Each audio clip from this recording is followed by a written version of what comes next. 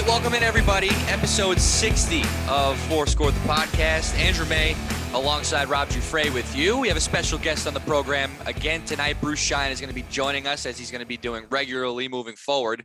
We'll have Brucey on in about 45 minutes or so. We'll talk about some baseball, some football-related topics with him. But we have a lot of stuff to get into tonight, particularly when it comes to baseball. The Mets have just been ravaged by injuries, and the same thing with the Yankees. But, you know, both teams for the most part are keeping their head above water in the interim.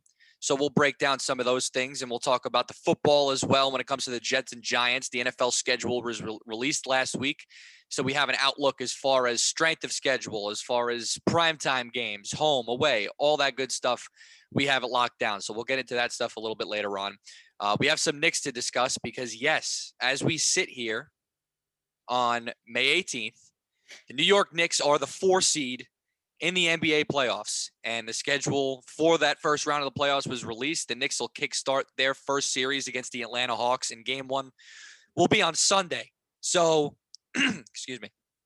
So we'll get into that whole entire matchup and how we think the Knicks will fare against a team like the Hawks. And before we get into the basketball, just at the surface, I mean, I think that's a pretty good matchup for the Knicks. So we'll talk all about that.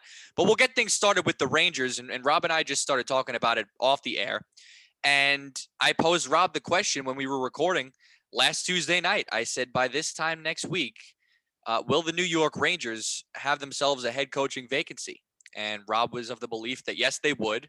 I was right in the same ballpark as he was. And now as we sit here a week later, the Rangers do have a head coaching vacancy. They decided to let go David Quinn, and now they're searching for a new head coach. So that's where we'll start things off tonight. And look, we've spoken on this podcast time and time again about the shortcomings of the Rangers season. Did we think it was to the extent where they needed a front office overhaul? No, we didn't.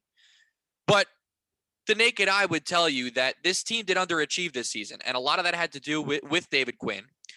There were constant reminders that he is not the right coach to be developing a team that has the lowest average age in the entire NHL. Guys like Capo Caco not getting enough ice time to properly develop. Guys like Alexis Lafreniere, who started to play on the first line towards the end of the season, and you actually saw an uptick in his production. But in the beginning stages, you were not seeing enough of your number 1 overall draft pick, even at the end of the season. I mean, they fall out of playoff contention. They bring up Vitaly Kravtsov, their first-round pick from a couple seasons ago. And, you know, for the most part, his first 5-6 games, he's buried on the 4th line with guys like Brett Howden, and that's not going to do anything as far as developing this young talent. It didn't seem like he was going to be the coach of the future. Chris Drury recognized that, and now they're searching for a new head coach. So there's been a lot of names that have been out there as rumored candidates. We already have confirmation that the Rangers are interviewing Gerard Gallant, and they are going to be interviewing Rick Tocchet, former head coach of the Arizona Coyotes. He was also an assistant with the Pittsburgh Penguins, won a Stanley Cup with them as their assistant coach. And listen, at the surface, Rob, I mean, Gallant, we've spoken about how I think that he could be a fit on this team, particularly because they're young and they don't have that playoff experience. And we saw what he was able to do a few years ago with the Vegas Golden Knights, taking them to a Stanley Cup final in their first year of existence. But there's just something about Gallant's head coaching stops that just seem very brief to me. And I can't quite put my finger on what exactly it is that makes all these tenures in different places such a short-lived experience. So there has to be some stuff going on behind the scenes there that we maybe don't know about. There's no doubting the success he's had at the NHL level, but that's a red flag to me. A guy like Rick Tocchet, again, he hasn't enjoyed a ton of success as an NHL head coach, so that's a red flag for me too. But if there's one thing you know he's going to bring this team, that's a tough guy mentality. I mean, all you need to do is do a quick Google search of Rick Tocchet's name, and you'll see him fighting the Bob Proberts and the Scott Stevens of the world when he was a former player. This is a guy who comes with the pedigree of having that grit and toughness, which is something that this Rangers team really lacked the last couple seasons. And it was something that we both acknowledged needed to be something that was addressed primarily this offseason. So as far as the direction that you think that they should go, do you have any different feelings on the matter than what I just said about Gallant and Tocchet? Well, I've been preaching to you pretty much half the season that I wanted Gallant in here. And Gallant, look, in Florida, there was a couple of questionable trades that were made when he was coaching there. that kind of took away a little bit of talent from them. And then, you look at the Vegas team, and they brought in a new general manager there that all it took was 1 4-game losing streak, and Gallant was gone. But he was successful with both those teams. Now, the weird thing is, Chris Drury is the guy that is supposedly going to introduce the Rangers to more of an analytics part of the game, which we hate. We know that. And Gerard Gallant is far from that. Gerard Gallant's your typical old school coach. He doesn't want to deal with analytics. So look, he's going to be a little bit ornery with the media. He's not going to be media friendly, but he's a winning coach. And I think he's the type of guy he's an NHL coach. He's an NHL coach that has had success. He took an expansion team to the Stanley Cup. So, we cannot forget that. Now, look. And I think the Rangers are at a stage here in this rebuild, and this can't be understated in any sense of the word.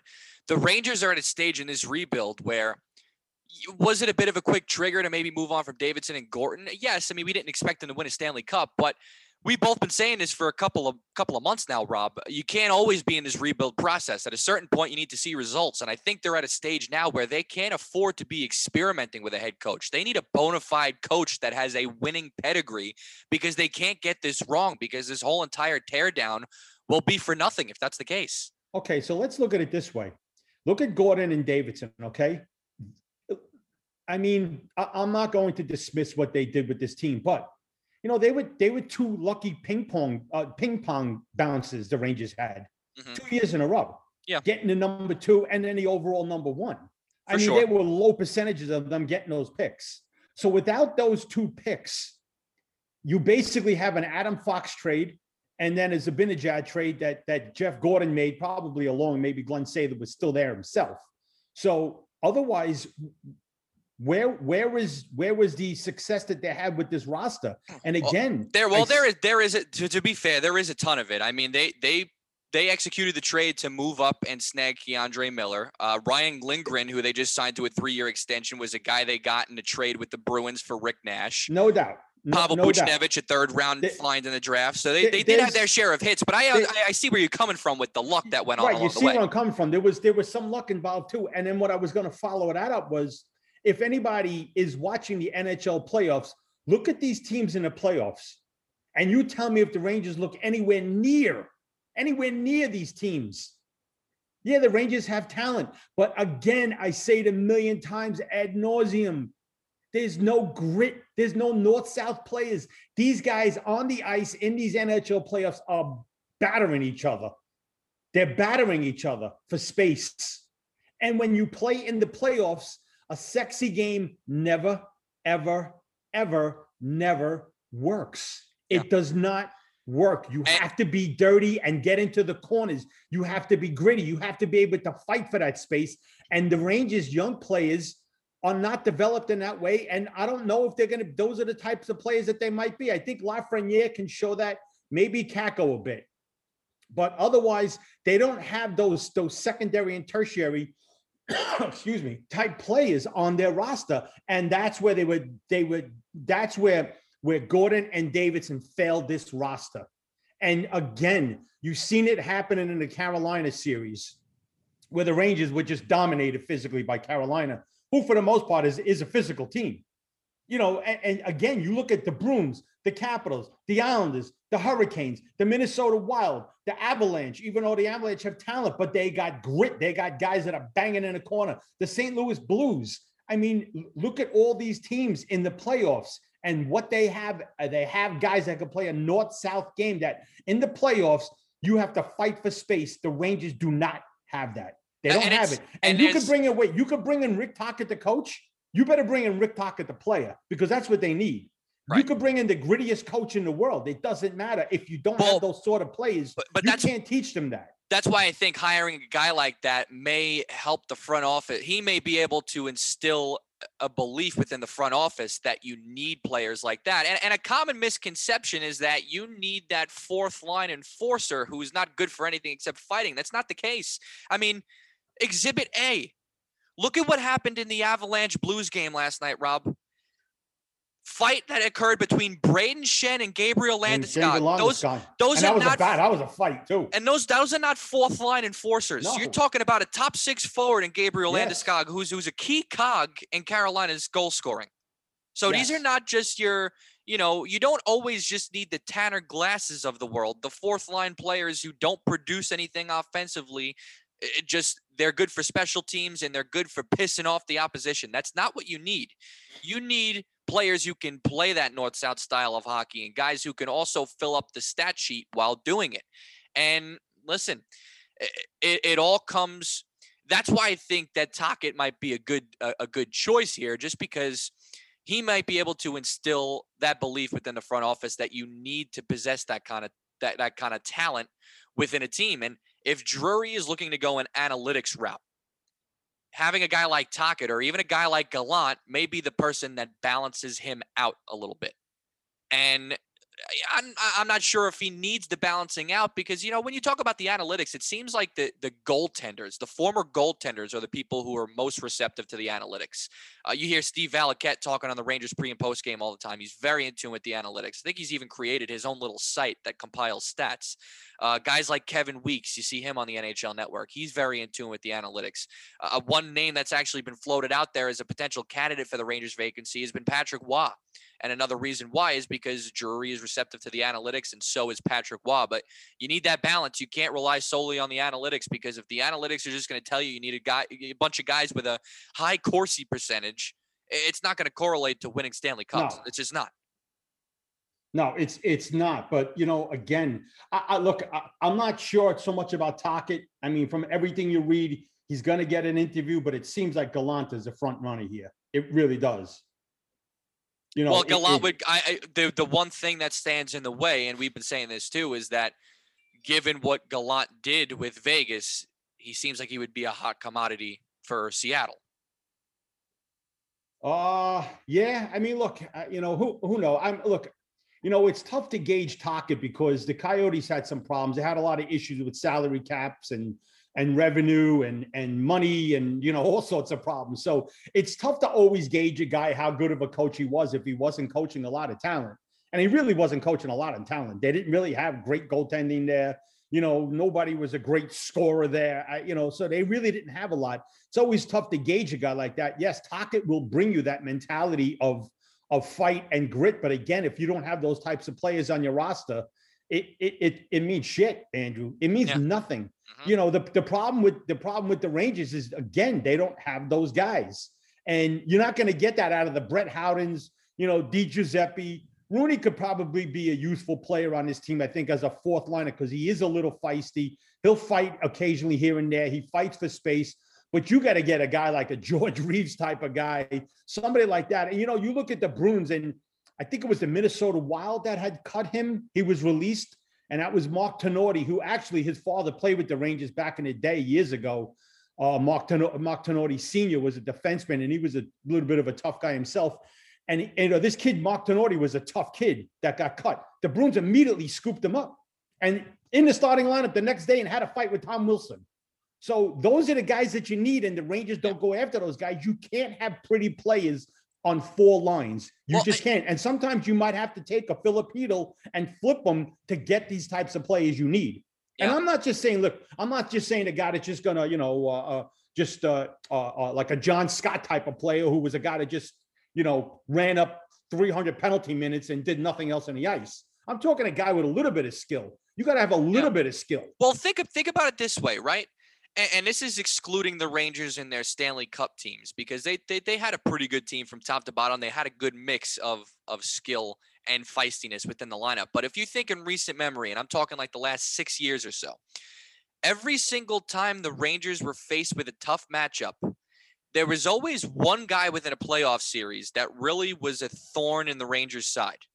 And think about the types of players that those were. When we played Montreal, who was the thorn in the Rangers' side on a team like that? Brendan Gallagher. He was not a guy who just racked up a bunch of penalty minutes. He was the type of guy who fought in the trenches, was good special teams-wise, fought for spacing, and he also scored some goals, some meaningful goals in that series. You know, a guy on the Ottawa Senators, a guy like a John Gabriel Pageau. Listen, he's not an enforcer, but he's the kind of guy who's not afraid to get dirty with his style of play while also bringing skill and offense to the table. And don't forget, Lord Lamoriello was getting mocked when he gave up 2 number 1 picks for that guy.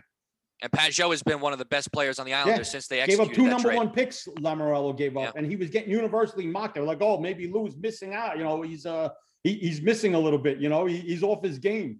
Yep. And meanwhile, boom! Look what he did. Right? Look, I mean, who was a big thorn in the side when they lost to the Tampa Bay Lightning? Now, look, they gave up a boatload of goals. Guys like Tyler Johnson were tremendous, but who was the thorn in the Rangers side that series was a guy like Alex Killorn. Right? Yeah. Third line forward, gives you offense, and just he's a thorn in your side. There's no other way to put it. When we watch these playoffs, these are the guys that have the most success in the playoffs. It's not the sexy. Yeah, right. Of course, it's Sidney Crosby's of the world. You know, these guys are just generational players. We know that. But, you know, guys like Philip Heel and stuff like that, I don't know if they're going to have, you know, I don't know if they're going to have a lot of success in these sort of playoffs. No, there needs to be, and listen, it's not like you need to completely overhaul here, but there's a glaring weakness because, like you said, you can look at the analytics all you want. You can look up on Hockey Reference and look at all these guys' numbers. But like you said, the eye test tells you most of the story. And if you sit down and you watch a playoff hockey game, whether it's Eastern Conference or Western Conference, you watch these two teams play and you see how far the Rangers or how far off the Rangers are in terms of style, right? Yeah, the Rangers have talent. Their top 6, I think, can match up with a lot of top 6s around the league. But as far as the style of play and the mentality that's employed by these teams, the Rangers are not even close. And it's apparent just sit down and watching a period. Andrew, I was watching those games last night, Bruins Capitals. I was watching the Wild game. I was watching the Avalanche and the Blues game.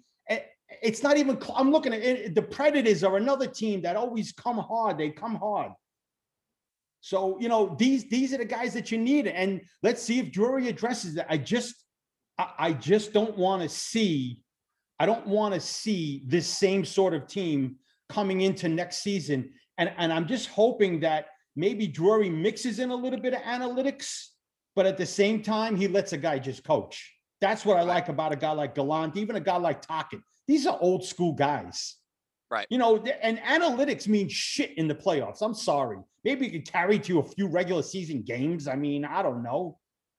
You know what? The one thing I will say that is promising to me, and this is, I don't know if it came from Vince Mercogliano or someone who covers the Rangers did say that don't expect the coaching search to be resolved overnight.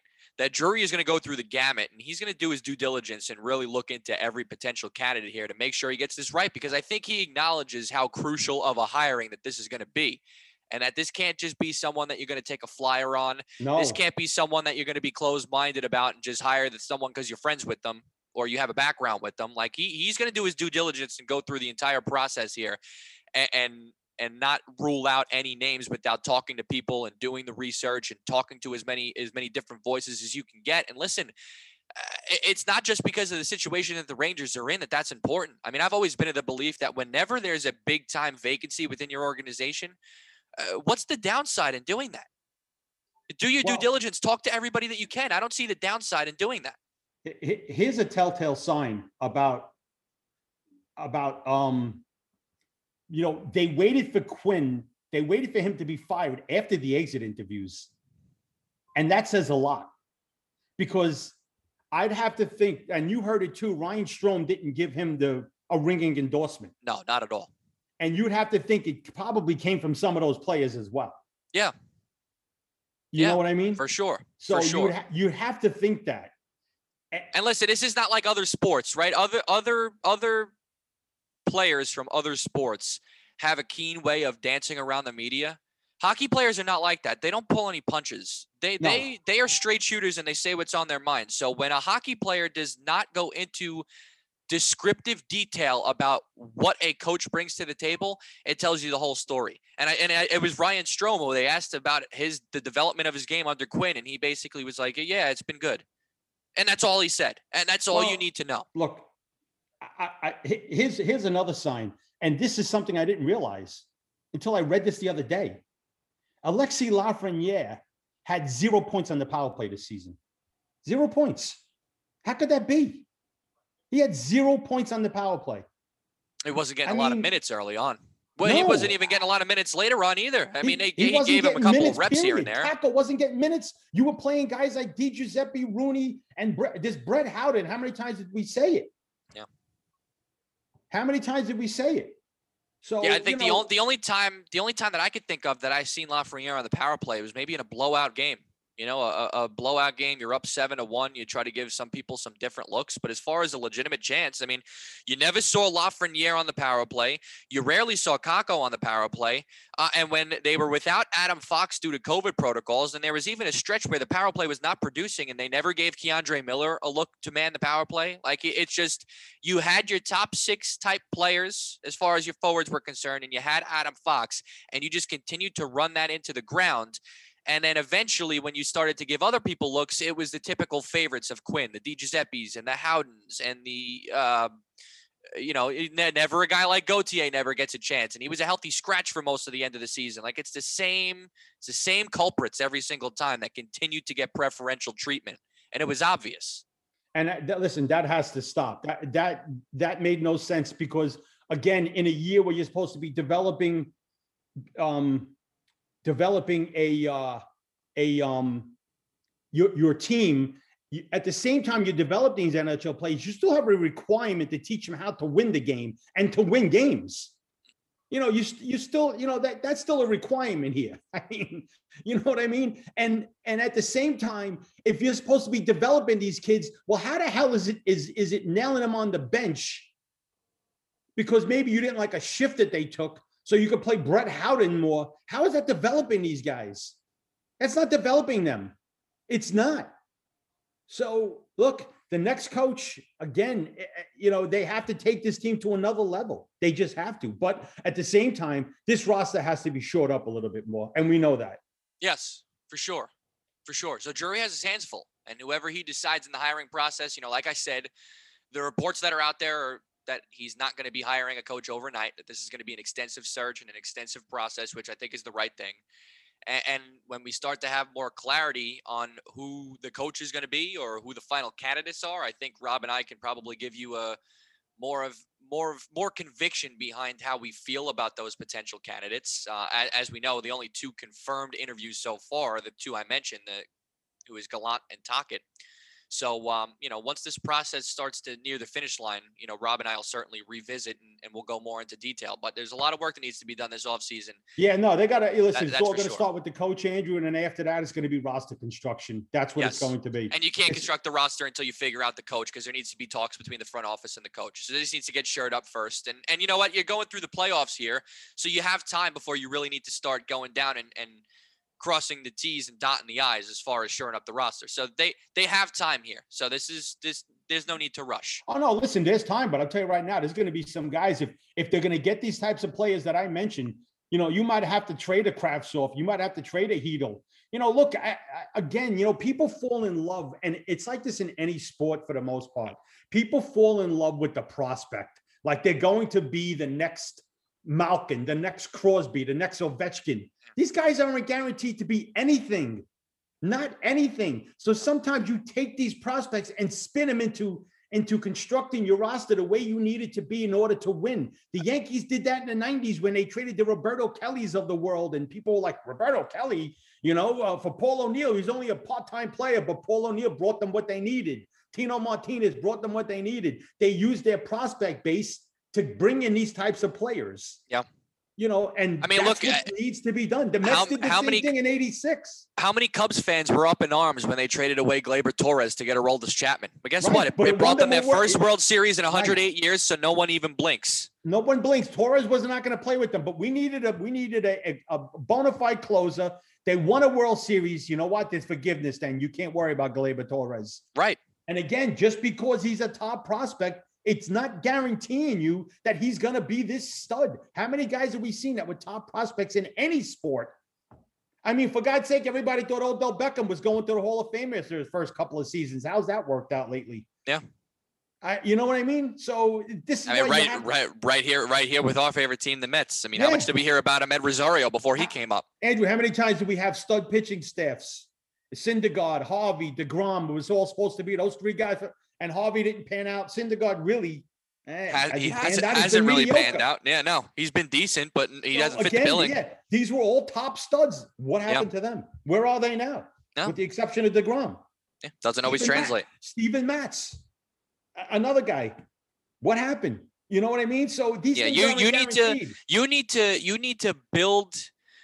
Here's the picture perfect scenario, and this is really the blueprint. You need to be able to build a deep enough prospect pool where you're guaranteed to hit on some of those prospects. You know, everyone knows that. The more prospects you have, the higher the likelihood that some of those guys are going to pan out. And then once some of those guys start to emerge at the pro level, and you start to develop an identity for your team, that is when other prospects start to become expendable, because you see the light at the end of the tunnel. You see the finish line. And in order to get there, there are a couple pieces that you're missing. That's when you need to be able to flip them. And I agree with you. Listen, I love all these guys, and some of them I love just because I tend to love prospects too, right? But you know, we have the Heedles, we have the Lafrenières, we have the Kakos, we have the Keandre Millers, we have the Kravtsovs, we have the Morgan Barons. But has it translated to anything? It hasn't yet.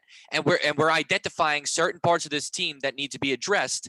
And a lot of times that's the only way that you can do them, is that some of those pieces that you fell in love with for the right or the wrong reasons need to become expendable.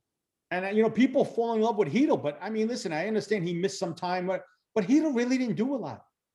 He really hasn't distinguished himself at all. Now, look, it took Buchnevich, 3-4 years to really develop his game to where he became, in fact, he was killing power plays this year, so you think about it. And he was on the ice a lot, and Buchnevich had a pretty good year, actually. I've been saying it. I think he played himself into a contract with another team.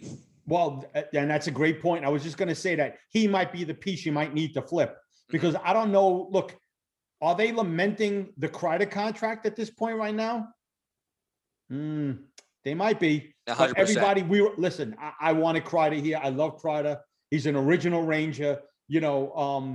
I felt like he was hot as a pistol at the time, but at the same time, the guy Kreider you want to be never panned out. He was supposed to be that powered forward, that Cam Neely sort of guy, that power forward, that strong guy that's going to muscle other guys off the puck or fight.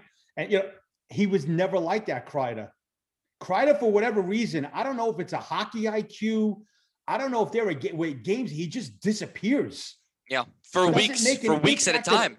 Doesn't make an impact at all. And you look at him for his size and his strength, and you say, Jesus, where is his game? What is his game? Standing in front of the net and getting a deflection? Okay, that's all well and good. But how about streaking down the right wing and blasting one, top shelf? Or how about taking a guy and battering ramming into the corner like Tom Wilson does to everybody? You just don't see that from Kreider. You don't see it enough. You see it in spurts. Right. You see it in spurts. Yeah. So there's certainly a lot of work that needs to be done this offseason. So the first step is acknowledging the coach. And like I said, once that process starts to get towards the end, Rob and I will revisit and we'll kind of lay out a roadmap here of how exactly we execute these things to get the roster to where it needs to be. The other team in Madison Square Garden that's in a really unique situation, and I say unique because it's been foreign. I mean, the playoffs have been foreign to the New York Knicks for so long, but they've locked things up. They are the 4th seed in the Eastern Conference, just an impeccable season from the Knicks.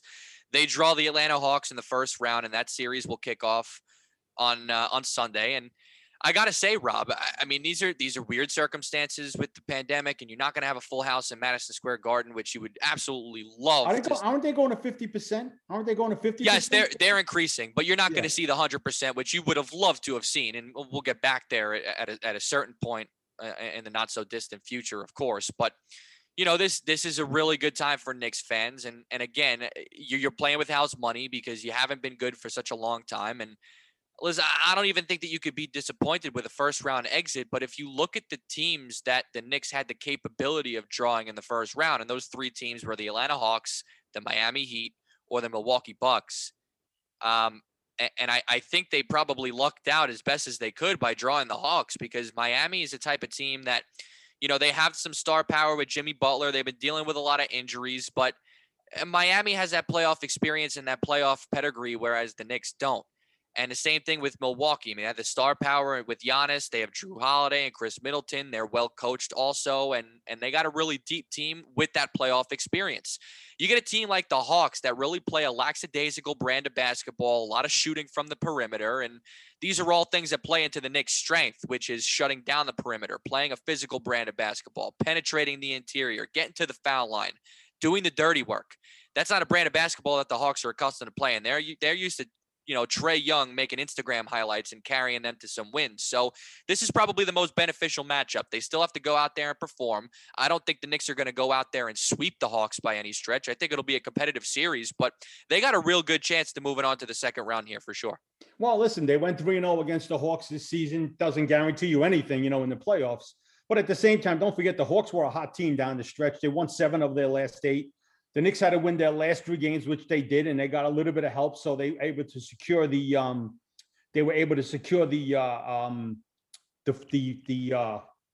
4th seed, which got them the home court advantage. Home court, yep. So look, I think it's going to be a long series. I think it's going to go 7. Hawks have a good team. The John Collins is a good player. Clint Capella is a hell of a player, and they even brought over Lou Williams. They brought over Lou Williams, from the Clippers. So he was a 6th man of the year, although he hasn't played well since the trade was made. But look, I mean, it's going to be a tough series for the Knicks, and you got to figure that the Hawks will probably do their best to double up on Julius Randle and let somebody else beat them. But Randle's going to get what's his. And, you're starting to see again, RJ Barrett his game is developing every single time you see him now, Andrew. So, the Knicks are going to be tough because, again, they play defense. Yeah. They play a hardcore defense. The only thing that concerns me, and I didn't watch a ton of Knicks basketball early on in the season until they finally solidified themselves as a competitive team. I started watching some games down the stretch, and you'd probably be better versed to answer this than me because I didn't watch every game, but particularly that game against the Lakers last week. I mean, they were missing LeBron, obviously. They did have Anthony Davis, and the Lakers ended up winning that game in overtime. But one thing that stood out to me is for a team that had a lot of success defending the 3, it seemed like later on in the season that wasn't the case. And the eye test was telling me in that game that it looks like that defensive mentality that's employed by Tom Thibodeau, it leads them almost to be too anxious to try to trap the person with the ball, and it leaves them susceptible to leaving someone open for 3. And I don't think you could do that against the Hawks because you just look up and down their roster. I mean, Tony Snell is a guy who's shooting over 50% from 3. He doesn't shoot as much as some other guys do, but he's shooting over 50%. We know what Trae Young can do from deep. Bogdanovich, 3-point shooter. Gallinari's the 3-point shooter, right? They got a bunch of guys. Lou Williams, a guy who can shoot the 3. So they got a ton of guys that can hurt you from downtown, and you can't get away with leaving the perimeter open. So they're going to have to be stingy. And we know the Knicks don't have the offensive firepower to be able to get into shootouts with teams. So you're going to need to limit the Hawks offensively and dictate the pace of play if you want to be able to handle them. Well, listen, no doubt. But, that game against the Lakers, a lot of people were disappointed because LeBron did not play that game. The Knicks kind of blew that game. But at the same time, people have to understand that the Lakers were a desperate team. They were playing for that playoff play-in lives, so they were a desperate team. They had to win that game. If they lose that game, they might be knocked out completely. Right. So, they were a desperate team there. And look, the Knicks had a successful West Coast trip. Don't forget, Andrew, remember what we said going into that second half of the season with the Knicks is that, we looked at their schedule and says, oh, here's when the Knicks are going to, here's when they're going to struggle now with this schedule coming up. And look what happened. They didn't. They handled it beautifully. Yes. Right? They handled it beautifully to the point where do you see Vegas miss that badly on an under and over total of 22 they had for the Knicks, and the Knicks hit 41? Do you see Vegas hit that badly? No, you never do. And in that second half of the season, I think the Knicks are underdogs in this series, if I'm not mistaken. That flipped with the money that was being put on the Knicks. Okay. Yeah. I know they started out a couple of days ago or yesterday, they were underdogs in this series. And so, yeah, they opened the series price to open things up was plus 105, and now it's minus 115 on both sides. Okay. And I think that has to do with the money that was being put on the Knicks. And I can't blame the public for putting money on the Knicks. I mean, you look at that second half of the season where we thought that they may be struggling because of the strength of the schedule. But, you just look. is there any game that you can pinpoint in the second half of the season where they lost a game that they should have won 100%? Yeah, no, look, it's a successful season, but here's my question to you. Should Knicks fans, and listen, I'm a Knicks fan, should Knicks fans be disappointed if the Knicks lose this series to the Hawks? Does it wind up becoming a disappointing finish season? Definitely not a disappointing season. But you could be, and I said this 2 weeks ago, I think there's a difference between being disappointed in the season and being disappointed with the loss. I mean, any fan of a team is going to be disappointed when you want your team to win and they fall short and they don't. But overall, I don't think it throws the Knicks off course from what they want to do. I mean, listen, they finally turned themselves into a city with a formidable basketball team. They've built themselves a solid little core here full of guys who have bought into the culture. But you need to supplement with star power. I mean, let's be honest, Rob. We love Julius Randle and everything he's done, and he's turned into a star in this town. RJ Barrett is a draft pick who has really turned himself into a nice player and has won over a lot of fans. But in today's NBA, you're not competing for a championship, or you're not going to be a favorite to win a championship with Julius Randle and RJ Barrett as your 1A and 1B. But why not? I mean, look, Julius Randle is arguably a top 10 player in this league this year. He was a top 10 player in this league.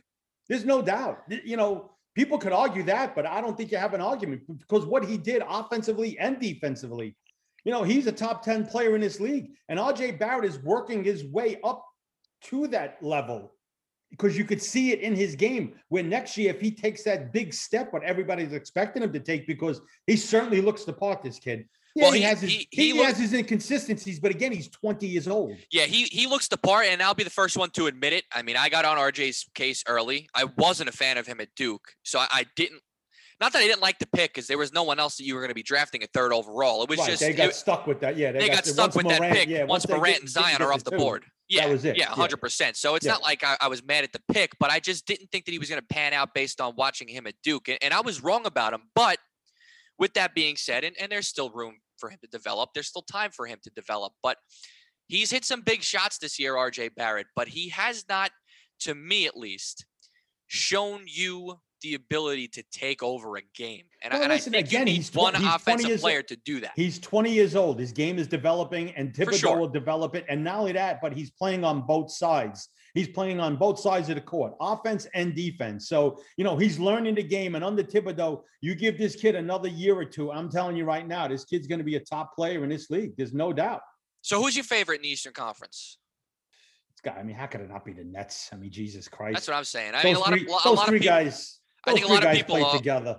I think a lot of people are overstating them not having that much chemistry, because they just do. Those three guys can do so much that I don't really think they need to. I mean, they just totally, they bring so many skills to the table that it's impossible to shut them down. Yeah, so, they don't play defense, which kind of is a drawback of having three, you know, guys with that kind of scoring prowess. But I don't think anybody can say that it's not Brooklyn, except for people who live in Philadelphia who are going to say as long as Durant, Harden, and Irving are all healthy. I mean, it's going to be difficult to beat that team. Maybe the Sixers will compete against them. Maybe I don't know. Can the Sixers compete against them? But if they're all healthy, the Nets, see, it's hard to gauge the Nets because I'm not saying people are overlooking the Nets, but because Harden, Durant, and Irving missed so much time and they hardly played any games together, everybody's kind of dismissing what the Nets have still done, even with guys getting hurt. I mean, there's nothing to base it off of, right? You don't have enough of a sample size to say once those guys get together, this is what they're going to do, because we haven't seen it yet. With that being said, I don't think that it's going to be a downside or it's going to lead to the Nets' demise that they didn't have that time together. I think they're still the overwhelming favorite. And then what about the West? I was going to say, it's interesting with the West because with LeBron and Anthony Davis back healthy, and as much as they have to play a playing game, the Lakers have to be the favorite. I got to say, I can't, and I used to love LeBron. I can't take him anymore. I get it. Listen, I couldn't take that guy. I couldn't take that guy 5, 6, 7 years ago. I couldn't take him. But you can't argue the fact that he's one of the great players to ever play the game. No, and I'll never say he's not. But you just can't take his whole act, his whole shtick, whatever he's got going on. Like a friend of mine brought up a great point. My friend Chad said the other day. He goes, "How come every time there's a picture of LeBron reading a book, he's always on page 1?" Yeah. Yep. All the time. He's reading some sort of book, Well, the thing that gets me is that every single year, and this has been going on for like 3-4 years now, he throws this little sly comment out there right before the playoffs, and it's almost like he's creating an excuse for himself if he ends up falling short. And I remember last year in the bubble, he made that comment in the very beginning saying something along the lines of, "This doesn't even feel like playoff basketball. It feels so strange." And he was kind of greasing the skids for if the Lakers lost, he could fall back on that. And then if he wins, everyone has to bend their knee and say, "Oh my God, LeBron, how you battled through adversity. Oh my goodness." And now this year, he makes one comment saying that his ankle will never feel 100% again. That's how bad of an ankle sprain it was. And then 2, when talking about the Warriors matchup with the Warriors in the play-in round, he makes the comment that, "Well, this is the toughest matchup ever. We're playing against the MVP of this league right now, so we got our work cut out for it." It's almost like he creates a little narrative for an excuse, and it drives me insane. I can't take it. And I love the guy. And I believe me, I'm a Cavs fan. I mean, listen. So when he came back to the Cavs, I loved him. But I mean, come on. Do you see the Nuggets beating him? Do you see the Jazz beating them? When the Lakers fully healthy, do I see anybody beating them? I mean, they're fully healthy. I don't know. How could they not be the favorite? No, be the favorite. I got to tell you, and I think look, the Warriors. Look, First of all, Steph Curry had a phenomenal year. He put that team on his back, for God's sake. He won another scoring title. That guy put that team on his back. I mean, you look at that guy. I mean, Jesus, it's unreal how good that guy is. My God. God. I think the Lakers are the favorite. The one team that I think has the biggest chance to knock them off would be the Phoenix Suns. I like that Suns team. I don't know. You think so? I like that Suns team. I really do. I've always loved Devin Booker more than most people do. Yeah, I just don't know if they have enough to match up with AD and LeBron. I just don't.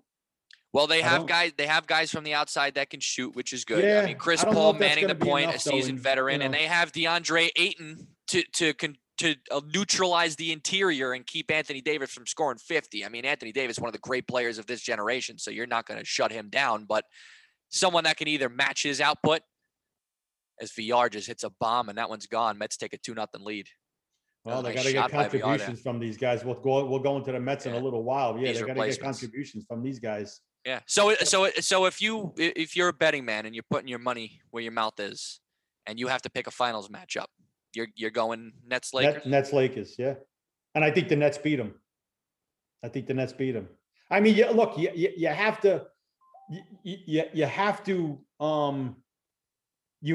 to make them the favorite. You have to. The Lakers. How could you not? You have to make them the favorite in the West. Comes time. I think. And this is the scary part, Andrew. Think about this. The Nets play the Lakers. Who's favored in that series?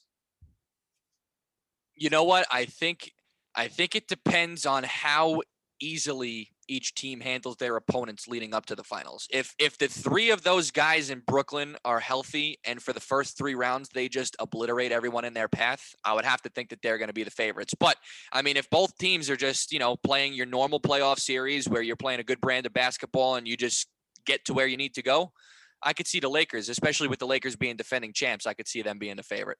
A lot of it hinges on how the Nets look here with all 3 of those guys. I was going to say, put LeBron as an underdog. Well, yeah, and that would be the storyline. LeBron James he's the underdog, and LeBron James will feed off of that. Yep. Well, that's completely feed off of that. That's what these superstar athletes always do. They let these narratives be created, and they use it as fuel. And not like he needs any motivation because he's one of the most motivated guys ever, but that's what these guys do. I mean, you watched The Last Dance, didn't you, Rob? These things that Michael Jordan concocted in his mind to just give him stories. Not to give him motivation because he didn't need it, but just to give him a little added motivation. Yeah. He wanted that. He wanted that motive. It motivated him. He made up things in his head. Guys were like, what do you mean? I never said that. I mean, look at that whole situation with George Karl. Yeah. With George Karl. And it was even a situation with the Knicks with Jeff Van Gundy. I think it was that time when he went to the casino or something. Something happened when he found out he went to Atlantic City, and he started concocting his story that Jeff Van Gundy said something about, and Van Gundy said, never said anything.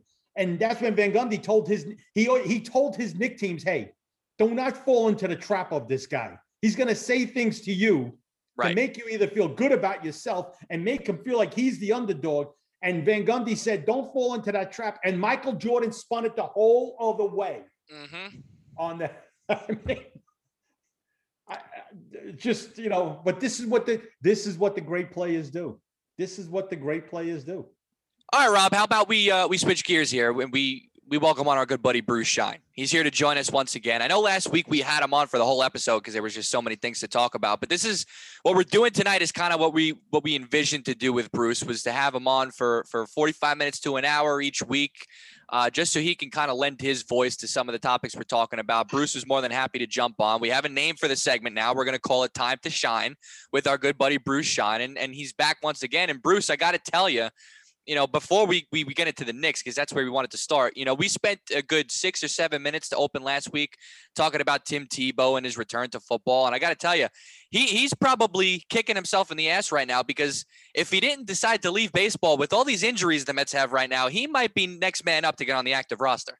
Never mind that. What's with Kelvin Benjamin? I mean, the Giants are a day late, $1 short here. What are they doing with reclamation projects? If you're going to go down that road, bring in Tebow. Why not? It's crazy. It's unbelievable. Bring them back to the Big Apple, for crying out loud. It's unreal what's been going on this past week. I know. And the Mike Trout news, it never ends. That keeps coming in droves. And I don't know if this is, you want this to be your jumping off point, boys, but we touched on it last week.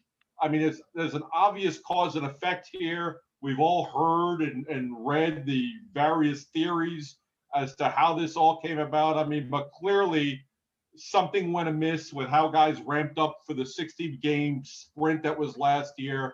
And I guess the confusion about what was going to be the start of the 2021 season. Was it going to be in February? Was it going to be in March? And you can't tell me with this astronomical attrition rate with these injuries right now, again, that there's some cause and effect here. It's horrendous.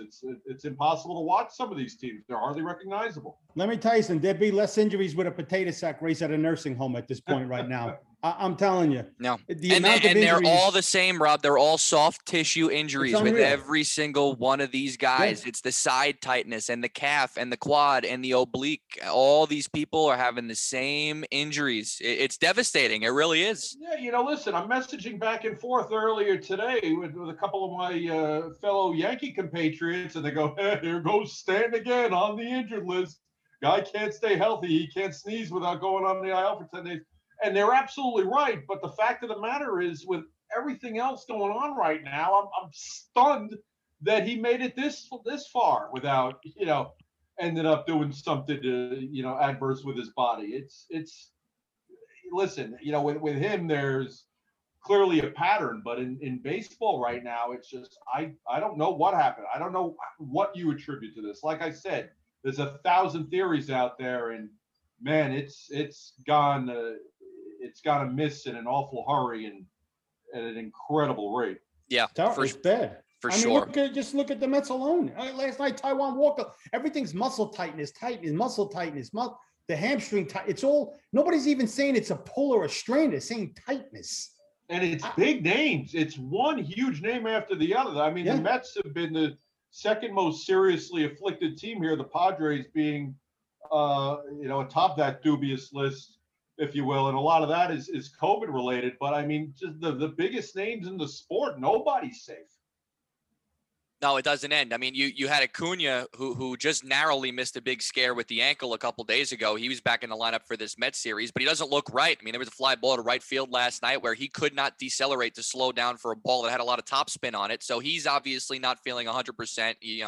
Padres, Tatis, Angels, Trout, Mets with Conforto and McNeil and DeGrom. I mean, you're right, Bruce. It's the biggest names of the sport on the biggest stage that are going out, and At this point, you might as well just have the Syracuse Mets taking the field to play on the Atlanta Braves this week.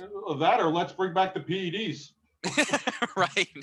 I mean, the hell with standing your moral ground. I mean, a lot of this is just impossible to watch right now. The game has other things afflicting it right now, as we talked about ad nauseum, with just the insidious offense we're seeing out there across that has reached epidemic proportions across the landscape. But these injuries is just I can't put it any better than it's lending more insult to injury, so to speak.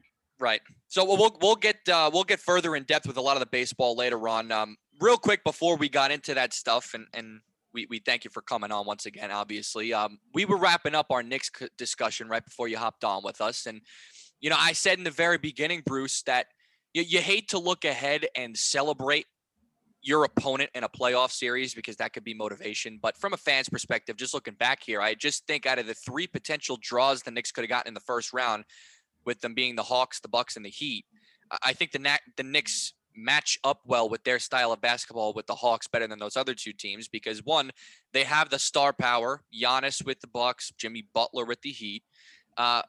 They have the playoff experience and the playoff pedigree, whereas the Knicks don't. When it comes to the Hawks, they're kind of a lackadaisical team. They like to shoot from the perimeter, and they don't play that fierce and gritty style of basketball that the Knicks do. And I think that style of play that the Knicks employ could neutralize what they do best. I don't know if that's just wishful thinking, but from a layman just sitting back and watching this, I think that's a beneficial matchup for this team. Yeah, I'm going to be interested to see how the officials allow the Knicks to deploy their style of play now that it's playoff season. It's not the 1990s anymore. Not going to be able to go out there and play rough and tumble basketball as was those Knicks teams' modus operandi. Yeah, I agree with you for all the reasons that you just suggested, that this is the most favorable of the matchups. It's not a great matchup for them. There are very few teams that are good matchups for the Knicks. Listen, I thought this week in and of itself, with the close calls all at home versus middling teams like the Spurs, like the Hornets, and again, whatever was left of the Boston Celtics out there, if they were any more injured, they'd be a Major League Baseball team. But I just think the Knicks are a lot closer to that than saying a legitimate 4th seed. Right now, if you're a Knicks fan, as we all are, it's like you feel fairly confident what Julius Randle's going to give you, but if he's not there, then what do they resort to? While their opposition has plenty of resources. They got that great backcourt with Young and Bogdanovich. They got a terrific front court with Collins and Capella. And I think the guy who's really going to be the X factor in this series, at least from Atlanta's side of things, is DeAndre Hunter, who is a ferocious defender. He can handle virtually any position on the floor, one-on-one. He's healthy now. He's had just a myriad of knee issues throughout the year. He's going to see a lot of time on Randle. And I'm not so sure that Rose, Quickly, RJ Barrett are ready to pick up the slack if Julius Randle isn't the guy they need him to be in this series. Now, he tore up the Hawks as far as the 3 regular season games are concerned. Again, this is a different Hawks team. They've been a far different team since McMillan took over for Pierce. I'm real worried about this series. Thank goodness for the home court. That's going to be a raucous Madison Square Garden, regardless of whatever number in terms of fans are allowed in the building. But, gun to my head, I kind of like the Hawks in this series, say 6 or 7 games. You do? Yeah. Well, listen, I mean, like I was telling Andrew before you jumped on, Hawks were a hot team. They won 7 of their last 8 games. They have a good team with some playoff pedigree on there, with guys like Clint Capella and Lou Williams there and Danilo Gallinari. We remember that name, don't we? Yeah. He went in the Carmelo Anthony trade. So I think this is going to be a tough series. But I tell you, one determining factor is going to be the referees. Are they going to allow the Knicks to play that stifling sort of defense that the Knicks like to play? Or is it going to be a whistle fest?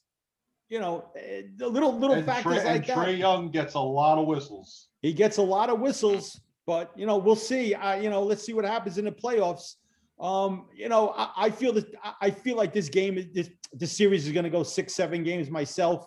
I'm hoping the Knicks win because I'm a Knicks fan. I'd love to see them get to a second round. But I posed the question to Andrew, and I want to ask you, Bruce.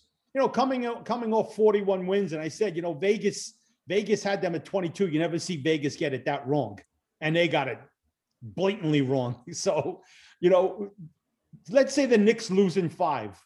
Disappointing season for the Knicks fan? Oh, absolutely not. This is house money. Come on, now we've been in the bits. But even losing to the Hawks, yeah, come on. How we've been stuck in the graveyard for a better part of a decade. No. This has been a monumental success, but let's not get too far ahead of ourselves. From where we are to the Legend of the Heroes, or the Canyon of Heroes, I should say, parade, we're a long, long way off from those visions of grandeur. They got a lot of work to do to get there, but this was obviously an incredible first step. And even if they get smoked and swept out of this series, yeah, it'll be a bitter pill for a few hours, but ultimately, put some time into the equation. This season's going to be viewed as a market success. Yeah, and I had that conversation with a buddy of mine this week, Bruce, and they basically said that the only way they'd be disappointed is if they got swept. And I even said, look, if you want to look at the bright side of things, I would even say I wouldn't spin it and say it's totally a positive, but getting swept would even be beneficial because I think that would allow the fan base to really swallow a difficult pill and tamper their expectations and realize how far they actually are off from competing from a championship, as you just said. But doesn't it also send a message to Worldwide West and the people that are running the show in the front office that, okay, we're not as close as some have suggested we are to grabbing that brass ring. Let's not dilute ourselves into believing we have a championship roster here. There's still a lot of work that needs to be done with putting the right team in place. They got the right front office. Clearly, they got the right coach. And they seemingly have, a couple of nice pieces in Randall and Barrett and Quickly, although I'm not wholeheartedly sold on all three of those guys either. But clearly, it's the 180 from where we were sitting a year ago in terms of the overall direction and prospects. And let's not forget Alec Burks, who's probably been their second best player, maybe arguably. Alec Burks been terrific. Bullock is going to be Bullock is a good player. Taj Gibson's a good, solid player. Nerlens Noel. Bullock is going to be very important in this series, not just with his 3-point shooting prowess, but his defense. Especially around the perimeter. They might have to dust off Frank Ntilikina, as well. We know the guy's got no offensive game whatsoever, but the guy can play defense. We don't need to see Elfrid Payton anymore. Anyway, no. I don't know what Derrick Rose at 32 with a bad ankle has to give here. You'd have to think that the week off is going to help, but yeah, they have a lot of nice pieces. Do they have enough star power that, when you put your head on the pillow at night and say, okay, you know what, we're there, we're getting there. I'm not sure the Knicks are at that point yet. Even as great as Randall has been this year, I'm not sure, even at this point in time, if he's the centerpiece for what we need going forward. He's a nice piece, but is he immovable? Is he an absolute must-have keep? I don't know if I go as far as to depict him as that either.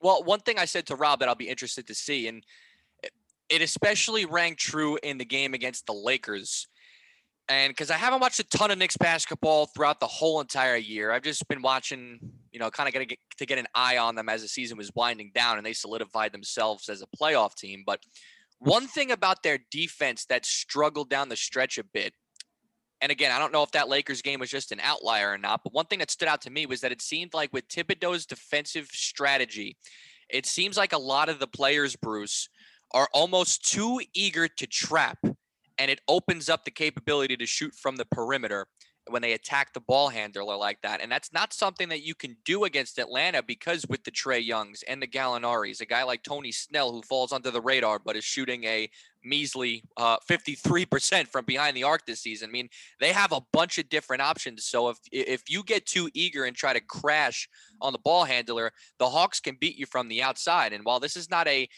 easy matchup for the Knicks, it is a favorable one compared to the other three teams. But the Hawks have a couple ways that they can beat you if the Knicks aren't careful. Yeah, look, that Laker game nearly killed them the way it went down, and they had it. I looked at that as more of a mental misstep than anything physical. You know, Rose didn't box out his guy. There's a couple of other plays down the stretch that, you know, if their heads were fully into what was going on, you know, in the key moments in a pressure cooker, I think that the result would have been different than it ultimately it was. And, you know, as far as your point on the weapons the Hawks have, you know, you got to remember too, the Knicks are one of the best 3-point shooting teams in the league as well. So turnabout is fair play. You know, the Hawks are going to have to account for that as well. They might not have the household names, you know, the guys that we've mentioned with you know, Young and Collins and Bogdanovich, Gallinari off the bench. But, you know, the Knicks are one of the top 3-point shooting teams in the league as well. And that's going to be something that Atlanta is going to have to contend with. But with the Knicks and their offense, it all begins and ends with Julius Randle. And if he doesn't have it, they're in big trouble. While the Hawks, conversely, even if they don't get a star-studded game from their best player, Trae Young, they have recourse. You think Thibodeau was snubbed for Monty Williams? No, I mean, really, you know, how could you – listen, nobody overachieved to the level that the Knicks did this year. So I see your point, and generally speaking, in all the major sports, that's who the award goes to. But the Suns had a brilliant season. You know, Chris Paul, they had their own legitimate, you know, MVP there as well. They got that, you know, him and Booker are a fabulous tandem. But, you know, I mean, the Suns have been so consistent from the outset. I don't have a major bone of contention with it. No, not really. Yeah, I think my argument with these awards, Bruce, and I know Rob and I have had this discussion once before, is the criteria does not match the name of the award. And I think that's the biggest gripe. The MVP is very often not given to the most valuable player. The Coach of the Year award is not necessarily always given to the coach who had the best coaching performance in a given season. Because in my opinion, I think that it was Thibodeau. We saw this Knicks, a very similarly constructed Knicks roster last season, go through the gamut and look like they were dead in the water with no direction. And Thibodeau takes over. They turn into a 44-win team. Is some of that overachieving? Yes, it is. And I also think, I mean, if you take Chris Paul away from the Phoenix Suns and replace him with Elfrid Payton, I don't think the Suns have nearly as successful as a season as they did. So I think my main complaint is with the name of the award and the people who they choose to give it to. The criteria and the title of the awards don't match, if that makes any sense. Yeah, listen, again, I truly believe, again, they give it to the guy whose team best overdid the expectations. You know, if you look at from a strict, you know, from a logistical standpoint, you know, the Suns were setting the pace in a much stronger conference, and they were the far more consistent team from the outset. So, you know, again, I could, given my criteria, I could take umbrage with Williams getting it over Thibodeau, but ultimately I can't sit here and cry about it either, because again, the Suns were brilliant from day one in a far more formidable conference. So I think it's we'll go back to the baseball, and we'll get further in depth because there's a couple different topics that I want to discuss. You know, we'll start with resuming the Mets discussion.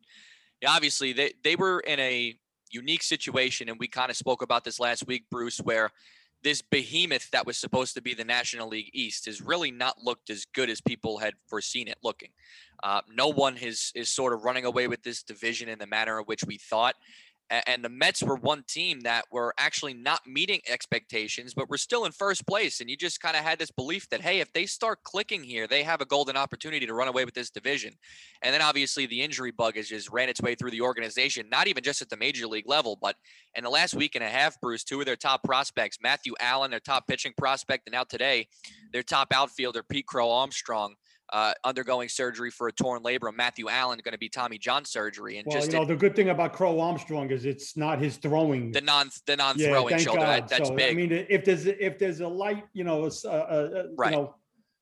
I mean, thank God for that. But I think the main thing here, Bruce, is how expectations have changed in the course of about 4 or 5 days. I mean, you go from going into the weekend series against the Tampa Bay Rays, being a winner of 7 games in a row and saying, listen, this team can be hitting their stride right now and they can really widen the gap between them and the rest of the National League East. And now you're sitting here saying we have to pull off a trade for a guy like Cameron Maybin just to keep our heads afloat, because that's how badly the injury bug has ravaged through the club. So do you foresee the Mets having a devil of a time here surviving this? Or do you think that they can get by with the depth that they've filled the roster out with in the offseason? I think they get by because I think the guys they have returning are grade A top shelf personnel. They're going to be bringing back in the coming weeks Noah Syndergaard, Carlos Carrasco, and Seth Lugo. I don't see any other of these would-be contenders bringing in that kind of welcoming wagon. The Braves look like a shot bunch. They've looked like they were shot since they were up 3-1 to the Dodgers in the NLCS a year ago. And I know they've had their fair share of injuries, but their starting pitching has been putrid. Their bullpen has been worse. Other than Acuna, nobody is swinging the bat. What happened to the MVP last year? I mean, Freeman, he'll turn it around. Freeman will turn it around at some point. I mean, I can't see 2 months of this. Right? I know. Well, then that's the same concern we got to have with Francisco Lindor now. I mean, yeah, I mean, Freeman's hitting some home runs, but his average is around the 200 range. He has been all season long. Yeah, Dansby Swanson has had a really tough time a couple seasons in a row now with the bat. And Ozuna, they give him the big contract, and now Ozuna has just completely fallen off the map. And a big thing, Bruce, one thing which was considered a strength last year, I believe they were in the top 3 in the majors in bullpen earned run average. And I think one big decision that was made in the offseason that's rearing his ugly head was not bringing back Shane Green and not bringing back Mark Melancon. And if you look at the San Diego Padres right now, Mark Melancon 14 for 14 in save opportunities and is fortifying that bullpen real good. As you look at the Braves, and they continue to kind of piss leads away on a nightly basis here. Yeah, and they did bring Shane Green back last week for whatever that's going to be worth. And I have to say this too, fellas. I don't want to get off the beaten path here, but the most devastating news for the Braves was, in all likelihood, Mike Soroka and the setback that he sustained with his Achilles. I mean, it's hard to fathom that he's going to be a player for them this year. I don't know. I'm no doctor. But this kid who stepped up in the rotation in Soroka's stead, this Inoa, he goes out there. I said, he's been absolutely brilliant. He goes out there, has a rough outing against Milwaukee the other day. Okay, so what? It happens. He gets a fit of rage, frustrated, bangs his pitching hand against the bench, breaks it. He's gone for 2 months. And his manager comes out, he says, kind of defending his player, you know what? Nobody feels as bad as that kid right now. I'm sorry. You know what? And I love Brian Snitker. He's a baseball lifer. He's done a great job since he's been there in Atlanta. But you can't be that irresponsible while you're being that stupid and realizing, where you are with this team and the predicament they're in with the injuries. I'm sorry, you simply can't allow it to happen. I mean, it goes back to the old thing with Paul O'Neill and all the, fits of the tantrums that he threw, with the water coolers and the bat rack when he was with the Yankees. And Joe Torre always said that he told O'Neill, look, this is all fine and good, but you know what? If you hurt yourself during one of these fits of rage, I'll kill you. And I know he's half kidding when he says that, but that needed to be the message that the manager had to come out with. A little tough love is certainly in order with this lackluster group right now, because even with all that has afflicted them with the injuries, they should not be playing this just pathetic brand of baseball that they have been from the outset of this season. And as long as that's the case, teams like the Mets, and you know what? Maybe the Phillies could hang in there as well. I never had a lot of belief in the Nationals. I never had a lot of faith in the offensive reinforcements they brought in there, and more or less that has come home to roost. The Marlins are a nice story. They're a nice young team. They got that terrific young pitching. But you know what? It's a 3-dog fight in the NL East, and the Braves have no look whatsoever of a team that's anywhere close to getting on track. I think this is the Mets division to lose.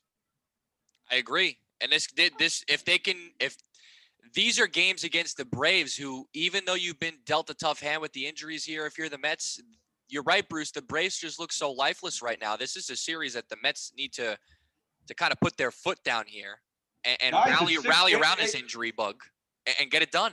It's 6 games. I was looking at the standings today. It's 6 in the loss side. I know it's 3 in the standings. Yeah. Because the Mets are still trying to catch up to everybody else in terms of overall games played. Because of COVID and all the rain delays from early in the year. Again, it's not insurmountable by any stretch of the imagination. This is more about the Braves, though, having a look of a team that is just ready to settle in and say, this is our fate, guys. It just isn't our year. Let's regroup. Let's have at it again in 2022. That's the way it looks right now. Always subject to change. We know how long these seasons are. That's but boy, the thing. They look like dead men walking. It's like they say, it's a marathon, not a sprint. We're still only in mid-May. I expect the Braves to right themselves. I really, really do. There's just too much talent on that team. The only problem with them is the pitching. Maybe they go out and make a trade. I don't know, but I still expect them to right themselves. And listen, everybody's in this division because these teams can't get out of their own way in this division. So they can't get out of their own. And with the amount of injuries, especially with the Mets, and I know we're talking about Lugo coming back, Carrasco coming back, Syndergaard coming back, but by the time they get healthy and come back and get some games underneath them, we're probably talking, mid to late June, and at that time, who knows what the hell is going to happen with the injuries the Mets have suffered. We don't know how long McNeil and Conforto are going to be missing. Those are 2 major pieces. I don't see those guys coming back in a couple of weeks. I just don't, because I think it's 2 weeks maybe, and then it's another 10 to 14 days. Just saying, all right, let's be cautious here. Let's be a little cautious. Nimmo had a setback. Who knows what the hell's going on with JD Davis? There's only so long you could last with Jose Peraza. And listen, VR's been terrific for them, but there's only so long you could last with these guys being in your lineup like this. Well, and the part that's most alarming to me, and it scares me a little bit, because as you said, Rob, you're talking to maybe with all these reinforcements coming back and hopefully being healthy at the same time, you're talking late June, maybe even early July. And I saw a number today where I believe it's 35 of the Mets' next 55 games are against NL East opponents. So if they falter in this next stretch here, they could run themselves out of it. And let's not forget, they're killing the bullpen early. I love you guys. I know you're diehard Met fans, but are you serious with this? You seriously think the Mets are going to bury themselves with their play within that putrid division? I'm not thinking they're going to bury themselves, but Bruce, you got to think about it this way, Bruce. If we're sitting here, and I know it's early in the season, but you're looking at the Mets tonight, and their 5 through 8 hitters are Tomas Nido, Jose Peraza, Khalil Lee, and Janeshwi Fargas. You're not winning very many ball games with that, and it's no fault of the Mets. It's obviously, people have gotten injured. It happens, and it's happening across baseball a lot more this season than it has in recent years. But I don't think you're winning very many ball games with that lineup. And granted, the starting pitching has been tremendous, but now you're starting to see the injuries with the pitching staff too. I mean, DeGrom has the side tightness. Taijuan Walker has the side tightness. So I think there are legitimate concerns. Listen, I mean, I'm looking at the Conforto and McNeil absences as days, not weeks. DeGrom is back this week. Stroman has been terrific. Peterson has been up and down. He's a kid. They have enough cover to hang in a division with a bunch of other seriously flawed teams that if they could just wait for the cavalry to come back, and if, Francisco Lindor starts remembering that he's Francisco Lindor, and maybe, Alonso picks it up a little bit. I mean, these aren't monumental asks No, right but now. We're asking a lot of ifs here, Brucey. We're asking a lot of ifs right that's now. Alonso has the looked thing. terrible too. We're looking at a lot of ifs. But there are different degrees of ifs. And again, we're talking about a seriously flawed division. All these teams have bigger ifs, than the Mets do. In the moment, yes, it looked, you just ran through the Mets, lineup tonight. I get it. They lost 2 guys 2 days ago, and that horrendous injury, to Pilar, last night. But these guys are coming back in a matter of days, not weeks. Again, according to the information that I have at hand, and nobody else in that division is anywhere close to being good enough to getting away from them. So, you know what? If they're a reasonably healthy team, once we, play the same number of games that we play now, and we're roughly a quarter of the way through the season, they're going to be I think they're going to be in great shape. Listen, I'm still. You still have to be concerned. You still have to be concerned. I hope you're right. You're right. Yeah. But you have to be concerned. You really do. Well, let's move on to your favorite team, Brucey, and that's the Yankees. And they've been dealt a couple of injuries over the past week or so too. We get the news with Aaron Hicks, who has the torn ligament in the wrist. We've heard some variations of former players who have dealt with this. I know Mark Teixeira said that it didn't keep him out long. He got it fixed and whatnot. Mark DeRosa said on MLB Network a few days ago that he dealt with this injury and it just completely it ended his career, essentially, is what he said. So, you're hearing variations. Some people say, 3 weeks, he'll be back. Other people are saying if he doesn't get this surgery, this could ruin his career. He wasn't hitting beforehand either. And Stanton, who's been the hottest hitter, he's now out with a calf injury. We're not really sure when it even occurred. Or was it the calf or was it the oblique with Stanton? I'm getting all these It was the quad injury. Stanton. Well, what else is new with Stanton? That's a normal. Now you got the guy DHing every day and he's still pulling muscles. Yeah, it's too muscular. But you've been getting by here with the starting pitching and Cole with a bad start last night. But the offense is not coming together and picking it up when the starting pitching is not there, and that's contrary to what we thought the Yankees were going to do. And the most alarming part of the offense to me, Bruce, and I'm sure you'd probably agree, is looking at this outfield and the fact that you have Brett Gardner hitting under 200. You have Clint Frazier, who's hitting around $150 right now. You're not getting nearly the production you need out of those outfield positions. And they're really handcuffed because where are the reinforcements? There's really not any reinforcements or different directions you can go to get production. I mean, we keep, one question I have when it comes to the Yankees is where are these guys who are part of this vaunted prospect pool we keep hearing about? Bruce, I've been hearing about Estevan Florial since I was in diapers, I feel like. Where is he? If we haven't seen him yet, I want to know where this kid is because he would be an obvious reinforcement at this point when you're getting such a lack of production out of your outfielders. Correct me where I'm wrong, Robbie, but if memory serves, diapers for Andrew was what, 3 weeks ago? I need that. In fact, that's why we had to delay tonight's episode, Bruce. I finally learned how to use the toilet. It was monumental for me. I need this kid, Robbie, telling me how the Yankees overhyped their process. Bruce, we've been saying that for how long? Since we started on this. In other news, the sky is blue. The thing that really gets you with the Yankees is even when they have their full stable, so to speak, they basically had half a lineup going all year. I mean, it's basically, even LeMahieu hasn't been great, but he's been good. He's been okay. Judge has been better than he has been bad. Stanton, you mentioned the tear that he was on.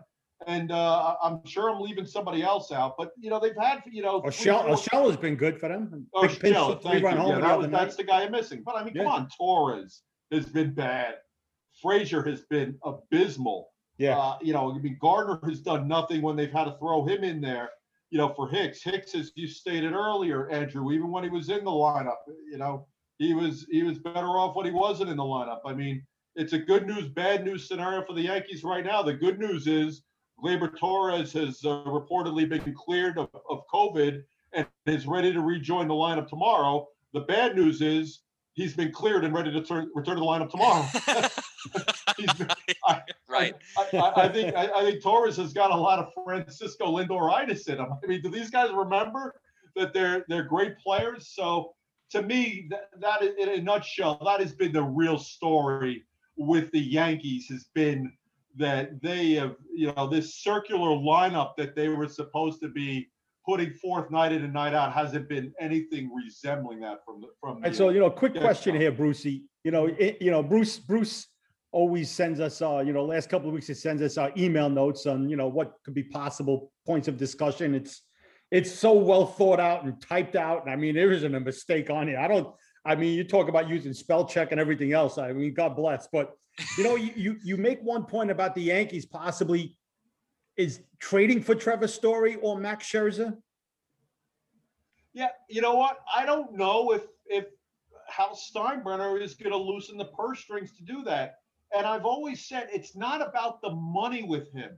I've heard him enough times in recent years with Michael Kay on his radio show talk about time and again, how are the Rays continually able to do what they do with a fraction of the payroll that we have?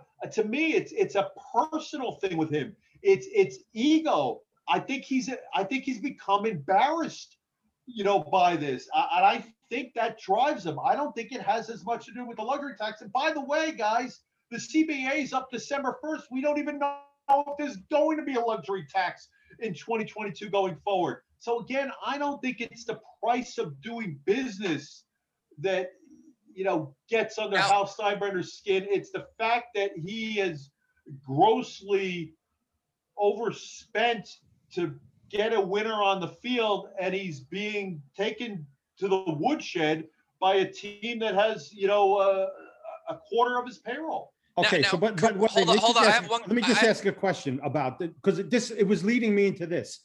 Okay, maybe it's not it's so much about the money or anything else, but do the Yankees have what it takes to acquire these sort of players? Do they have that sort of prospect base? Because all I know is that Estevan Florial, who's supposed to be this all-world center fielder, wasn't the guy that got called up. They brought some guy Lemaire up, who people were asking, where the hell this kid come from? I guess they didn't know enough about him. But do the Yankees have the prospect base that we always pretty much say that they don't in order to acquire guys like Trevor Story? You almost answered your own question. You almost answered your own question. They don't. Lamar's not even a prospect. Lamar's 32 years old and has been around a little bit. Right. Listen, between Davy Garcia and, Florial, maybe someone wants to take a chance on Andujar, Frazier as change of scenery types.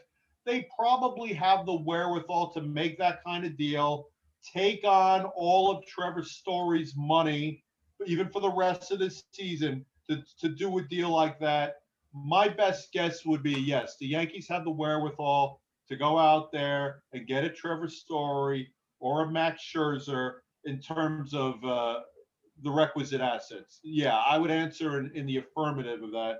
And look, obviously, they could make a trade, with either one of those teams and, pay more in prospects and have, whether it be the Nationals or the Rockies, pick up a lot of the money to make it more amenable in terms of the Yankees' quote-unquote luxury tax issues. You could do something along those lines. But, yeah, I think there's enough in the coffers that they can make a representative deal for a couple of guys who are going to be pricey 2-month rentals. Now, correct me if I'm wrong, Bruce, but from what I read, because the collective bargaining agreement is up, normally you pay a heftier tax if you are a repeat offender of going over the luxury tax. But from what I understand, and I could be wrong, I want you to correct me if I am, because the collective bargaining agreement is expiring, you would not be considered a repeat offender if next year is your second consecutive year going over the luxury tax. Is that correct? I haven't heard anything to that effect. This luxury tax system is extinct once the contract is up on December 1st. So, but if there is a luxury tax, you would not qualify as a repeat offender because it may be a different scaling. That was my understanding from what I read, but I could be wrong. In effect, even if the Yankees went over that threshold to acquire talent, they would not be over it next year if a luxury tax is enacted again under the next collective bargaining agreement, because they would be different stipulations. I haven't heard or read that, and the Yankees are conducting business because they're rubbing right up against that 210 number. They won't go over it, so they're acting like a team that is going to be taxed, whatever it is, some 50 cents on the dollar if they go over at any point this year, and they desperately want to be under to reset So they could be big players for a Corey Seager or a Max Scherzer or any of the other, would be wondrous talents that are going to be out there. So I'm not suggesting what you're saying is wrong, Andrew, but the Yankees are not acting like that. The Yankees are acting as if this system is going to be in play for 2022. Right. Now, the two guys you named there that Rob brought up before, a guy like Trevor Story, a guy like Max Scherzer. I mean, you could look at the Yankees on one side of the token and say, listen, they need an impact bat because the offense has been sleepwalking through the season. You can also look at the other side of the token and say, hey, I mean, this pitching staff was looked at as a weakness. And although it's been a strength so far, can we expect them to replicate this production over a full 162? And if you're looking at it from that lens, Scherzer might be the type of guy you'd want to target. So what do you think would be the more pressing need at the deadline? Let me give you as in-depth an answer to that query as I can here. No, they can't. The Yankees starting pitching right now is grossly outkicking the coverage. They're not that good. They listen, you get a middling pitcher like a Domingo Germán who has his best stuff for a couple of starts over a couple of turns, and you're going to get these kind of results. Now, on the flip side, I also don't think Jameson Taillon is going to be that bad down the stretch. He's a guy who hasn't pitched a couple of years. But I've always said this about Jordan Montgomery. If Jordan Montgomery doesn't have all his stuff, he's going to get knocked around. He's just not that good. I love the idea of having a lefty, pitching half the time at Yankee Stadium, and he's big and he looks like Andy Pettitte, but he doesn't pitch like he pitches more like Andy Griffith than he does like Andy Pettitte. I've told you about her. I mean, Cole is fabulous. No, I don't think they have a lot. I don't even think David Garcia, from what I've seen, is that good. I just his stuff doesn't do a lot for me. I mean, I think he's a nice pitcher, and not everyone is going to have 5 aces or 5 number 1 types. But no, their lack of starting depth will come home to roost at some point. But again, the last couple of nights notwithstanding, they have been on a tremendous run this last month or so. Speaking of these Yankee prospects who have kind of fizzled out, I mean, what the hell has happened to Miguel Andujar? I mean, that's a guy that a couple years ago, if you would have asked me to take any of the New York offensive players, I would have thought that Andujar was probably on that top 3 list in terms of prowess. He seemed like an extra base hit machine, but he had the tough injury, and now it seems ever since that injury that he hasn't been given ample opportunities, but even when he is given opportunities, he just doesn't seem to run with it, and he seems to falter. I mean, it's been such a fall from grace for him. He looks like a guy that's trying to hit a 5-run home run every at bat. Mm-hmm. He goes up there and he looks the part of a guy who's got a mindset that this next at bat could be my last if I don't do something big here. He just doesn't look like he'll allow himself to relax. And ultimately, if the Yankees ever want to learn if they're going to ever find that 2018 version of him again, they got to run him out there for weeks at a time. Heck, they're doing it with Clint Frazier. Is this on merit? I mean, Frazier's been pitiful for 2 months now, and I understand. Like Andujar, Frazier has a favorable history, and it's not like they have a lot of recourse. But to answer your question, if this is about Andujar and his future prospects, then you can't play him twice, sit him for 2 days, play him for 3 more, sit him for two others. You got to just go out there, roll them out, and play them. And given where they are right now, that's probably what they're going to be forced to do. Yeah, he's just a man without a position. Andujar, I mean, listen, he had a terrific rookie year, and then he got injured. Setbacks, who knows? I mean, look, I don't know if he's the type of guy, if he gets a little hot, the Yankees look to deal him, but he's a DH. He's a man without a position, really. Well, he's a DH. Yeah, I mean, look, he didn't remind anybody of Greg Nettles there at third base, to say the least.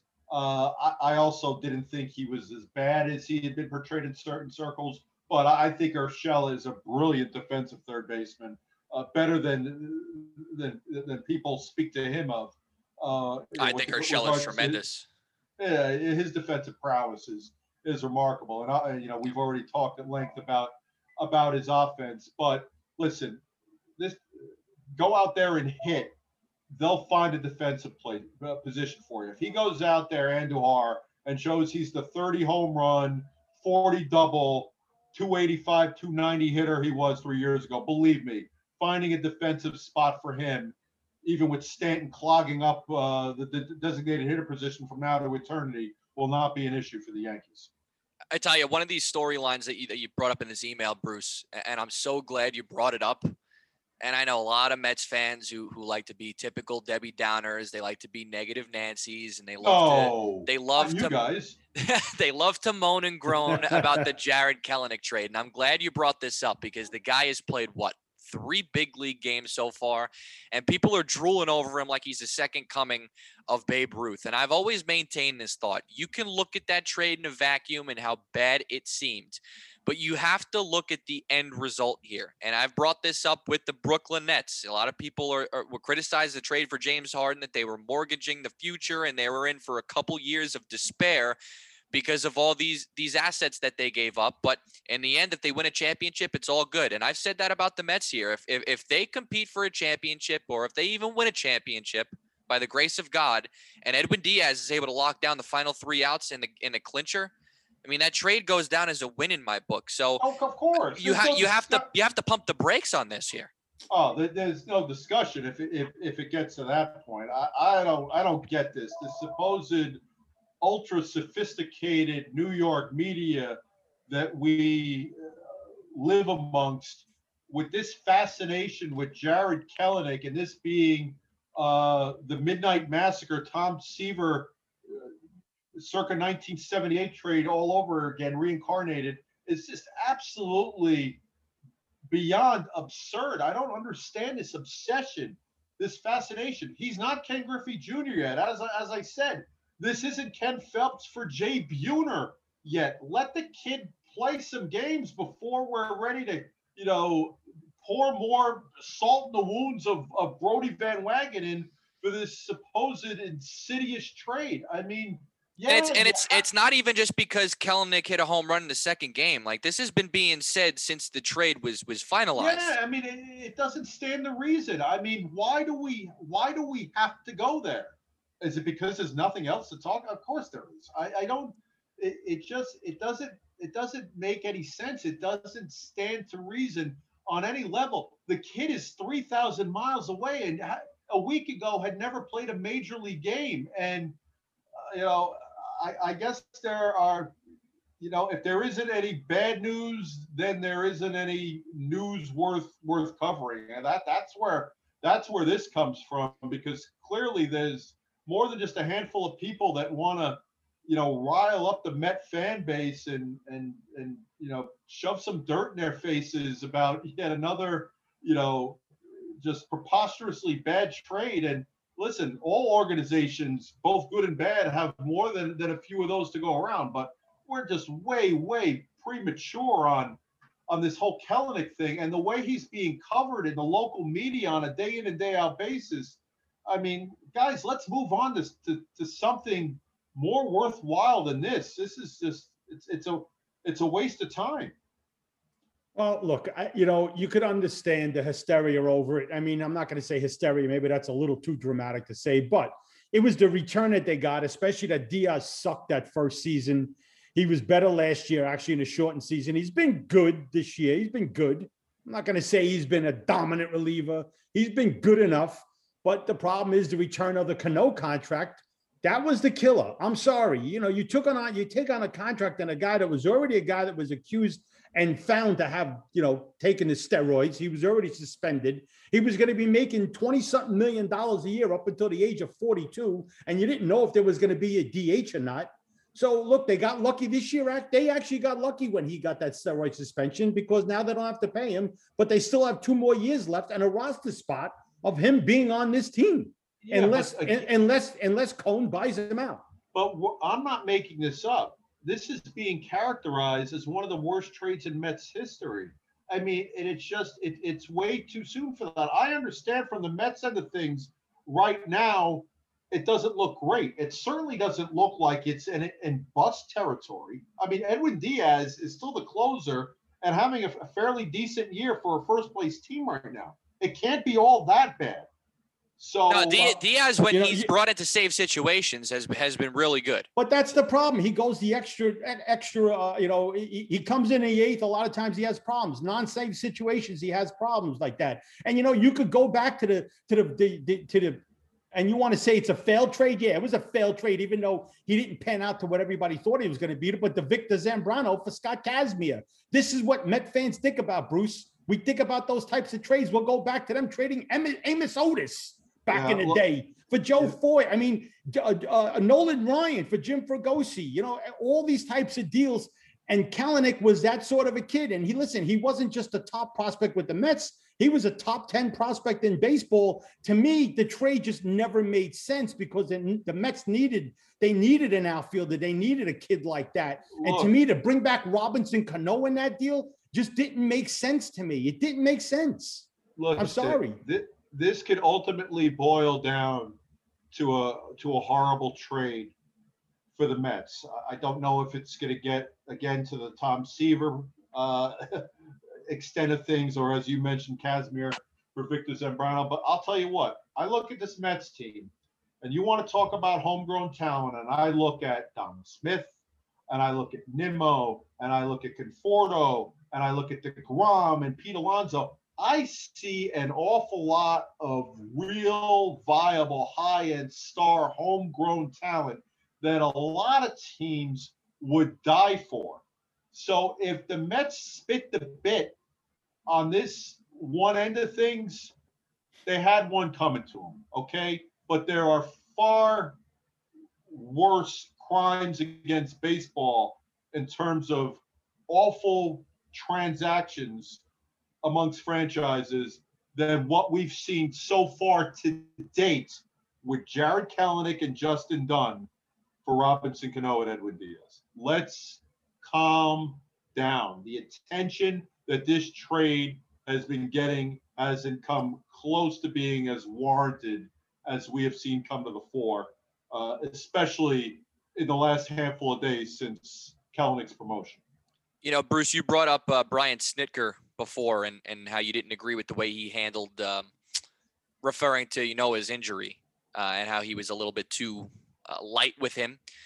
One guy who was harsh with a player this afternoon that I thought was totally unwarranted, that was Tony La Russa. And I've seen a lot of people on different sides of the fence with this issue, and obviously if you're unaware of what we're talking about, for all the listeners, Yerwin Mercedes hit a home run in the ninth inning of last night's game.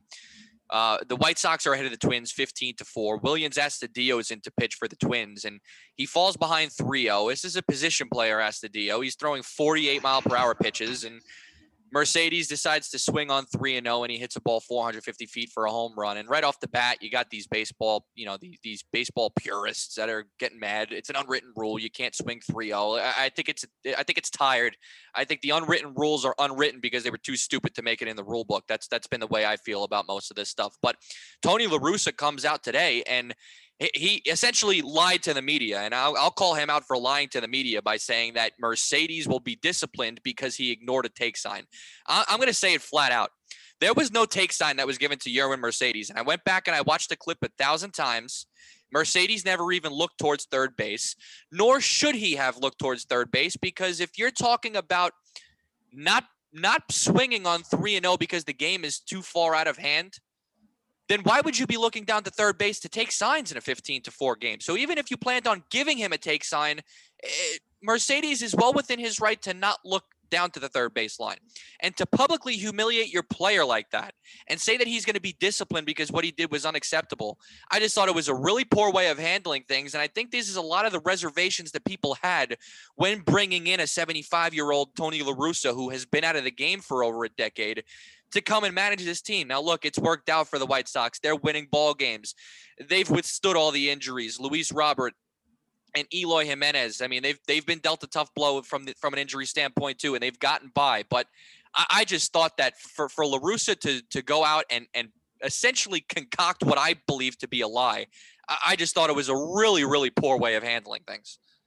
Yeah, I mean, listen, honestly, this is the first I'm hearing of this, but at first blush, I would say that that's a lot of nonsense about being given a take sign as well in a game that's 15-4 in the ninth inning. this unwritten rule of baseball you could absolutely, choke on. It's so nauseating. That being said, don't swing 3-0. I don't care if the Twins have raised a white flag and are making a joke of things by putting a position player out there. I mean, that's all not for comedy. At some point, we know how baseball is. You have to lose many battles to win wars. You can't just go running through every pitcher on your staff every night. Sometimes it becomes a necessary evil to make it a comedy act by putting a position player out there. But this goes back to the whole Fernando Tatis thing of a year ago, up whatever it was, 7-8 runs in the 8th inning and swinging on 3-0 with the bases loaded. I wasn't in agreement for that, but again, I do understand the other side of it. We all know, as far as the other side of the coin, the Tony La Russa scenario, he's had his own issues, so to speak, with the rule book and understanding how the game is now being played in the 21st century. But the fact that there have been some, minefields for him in the first couple of months after having a 10-year layoff, I don't think it's the end of the world. I'm not ready to characterize this as an abject failure, because maybe it's taken him a little while to feel his oats again, because the bottom line is they're the best team in the American League. They are going to run away and hide in that division. And I agree with you from this standpoint. Mercedes wouldn't be the kind of guy I'm looking to pick a fight for, because as you mentioned, with Robert and Jimenez out of there, the reason, or a big reason they are where they are in the standings are because of the performances of guys like Mercedes and the Kid Vaughn that they put out there as well. But that's a very curious story. I did not see that. That's very, very interesting. But I also agree that, there comes a point in time. In other words, when I said Snitker should have led or lit into Inoa, it's not just to send him a message, but to send the team as a whole the idea that this is not acceptable. Like you've been given a gift, light a fire under him. Inoa gave Snitker that chance to have that effect on his team with that situation. I don't know why Tony La Russa has a beef with the way things are going. If it ain't broken, don't fix it. I don't know why he felt the need to go, pick out this kid who's been a great story, a 28-year-old from the Independent League, having the kind of impact he is. But you know what? He's in the Hall of Fame for a reason. The game has not passed him by. But I agree with you, Andrew. That's a curious set of circumstances there. Yeah, and then you have this. You had the Segura, Girardi dust up. You had that. So who's the first manager in the NL East to get fired? I mean, the way these guys flounder, man. These teams are floundering. Somebody's going to take a hit here at some point. Did you see the catch that Khalil Lee just made in right field, Rob? By the way, speaking of the NL East. No, I didn't. Let me see. Oh my God, unbelievable! Trevor May has had a rough go of it, like 3-4 outings in a row now. He just gave up a home run to Freddie Freeman. Again, these guys are getting put into games every single night now. Yeah, his bullpen is getting burnt out. I had this conversation with my father. He was talking about how great the bullpen has been. And I said, you know what? The greatest way to mask a poor bullpen is to not have to use them. I said, and for the first month of the season, when you're having DeGrom, Stroman, Walker, and Peterson go 6 to 7 innings per night, you're going to mask the fact that you don't have that great of a bullpen. And they got lucky too even when there were some short outings, you had guys like Jacob Barnes putting up some scoreless innings, but you can't rely on that. You can't rely on that all year long. I thought they should have been a team in play for Shane Green myself. For sure. I did as well. I don't know why that never transpired. I just don't. But I thought they should have been a team. Lugo is going to have an enormous impact when he. Again, I agree. He's a short guy. Let's hope he comes back healthy. It's going to take him a couple of weeks to get into pitching type shape, even after he plays some games down in spring training down there. Well, he's been throwing off a mound for quite a bit, yeah. And they said they're going to stretch him out with a couple of multiple inning appearances. They moved him. Well, that's just a transaction type thing, because they moved him over to 60-day DL. They had to, because they had to get some other guys on the 40-man roster. Yeah, I mean, it's insane. I wouldn't worry too much about the relievers. Starters, I agree with you. It takes them a little time, but the relievers, there could be a hiccup along the way. But everybody has those, but I wouldn't worry about Lugo. Well, one thing it's doing, it's certainly testing Louis Rojas's managing abilities, because having to go to the bullpen almost every other night, for all these openers and stuff and all these relievers coming in and out. And let's just please leave Joey Lucchesi out of the equation from now on. Could we just please leave him out of the equation? I was wrong about him. Oh my God. That guy is god awful. I mean, he's god awful. You cannot be a successful starting pitcher at the big league level with only a 2-pitch arsenal. It's just impossible. Yeah, but he's not even good for one inning. I mean, even in one inning, he's terrible. Yeah, I mean, he had one good appearance against the Diamondbacks. Besides that, and there's a big thing going around Twitter, and I don't know how the Mets front office and coaching staff has not picked up on this, but some crazed Mets fan clearly pointed out how much different Lucchesi's release point is on his fastball as opposed to his curve. He calls it. It's a curveball with a changeup grip. To me, what are you, Rick Vaughn from Major League, making up names for your own pitches? I think you need to get your ERA below 12 before you can start naming your pitches. But someone pointed out, I mean, the release point is just totally different. So he's tipping pitches, and the only thing worse than tipping your pitches, Bruce, is tipping your pitches when you only have 2 of them. Yeah, listen, he's a 6 starter, long reliever type. The Mets have been in dire straits with the injuries, and they've had to, force him into situations that, otherwise you kind of look at him as a break glass in case of emergency kind of guy. And you know what? When he's been called upon, clearly he hasn't been up to the task. But you could say that about a lot of other guys on that roster that have far greater pedigrees attached to them. If Joey Lucchesi is your biggest problem, you're in pretty good stead. So the Mets didn't come into this, depth wasn't one of those things that you looked at and said, you know what, in terms of their everyday players, a lot of depth. In terms of their pitching, it left a little to be desired. But I'll tell you what, everything that Joey Lucchesi hasn't been, Taijuan Walker has been. He has been absolutely terrific. He has been a godsend.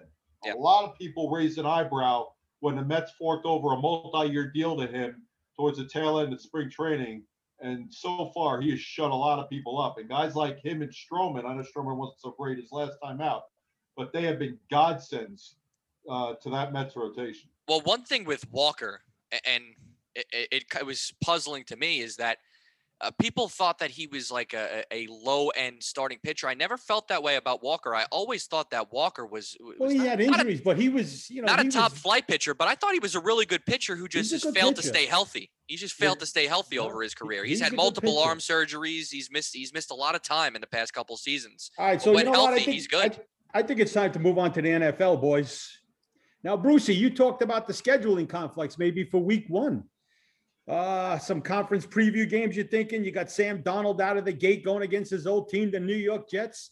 Do you think somebody's scheduling for week 1 has something to do with last year and nobody being in the stadiums where they just want to build up that excitement again for the NFL? They don't need it. They don't need to do that. They don't need to do it, but you're going to get fans in the stands this year, and they just want to have week 1. They want to blow it out the box with week 1 as better than they ever have before.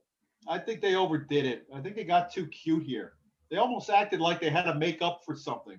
I mean, Cleveland, Kansas City, that's one of your games of the year. I don't want that opening day.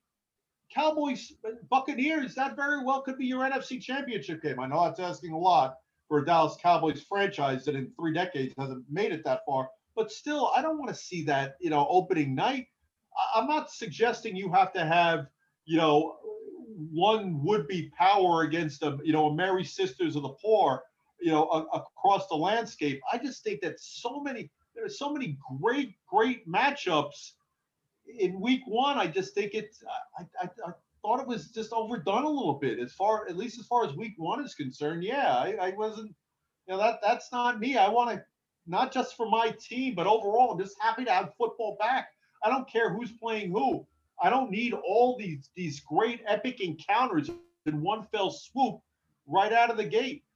And How the about the NFL fact- gave us that in spades week 1. You know what bothered me a little bit? That they really didn't give primetime games to the Jaguars. I'm sorry. With Urban Meyer there, Trevor Lawrence there, there's some excitement going on over there. You couldn't give this team a couple of primetime games? Well, if only Tim Tebow would have signed before the schedule. Yeah. Wait a second. So do we not have the highly anticipated Titans versus Jaguars Thursday night game this year? Thursday night game, but that's all we have. We No, see we that every got, single year. I think they're loan. I think it's actually against Cincinnati. I mean, if I stand, I could, eventually have to stand corrected on that. But yeah, I know it's usually a Thursday nighter between Tennessee and Jacksonville, but and Jacksonville wears those hideous mustard-looking jerseys because they wear the God. color rushes on but Thursday night. Not for nothing. I'd like to see Trevor Lawrence. I want to see. I'm fascinated by the whole Urban Meyer coming to the NFL. Also, I want to see these guys in prime time. These are newbies to me. These are newbies. Not everybody watched Jacksonville over the last couple of years. Not too many people, they didn't have a good team. But now all of a sudden with Travis Etienne, and now you got Trevor Lawrence there, and Urban Meyer there. And if you want, let's say maybe Tim Tebow makes the team.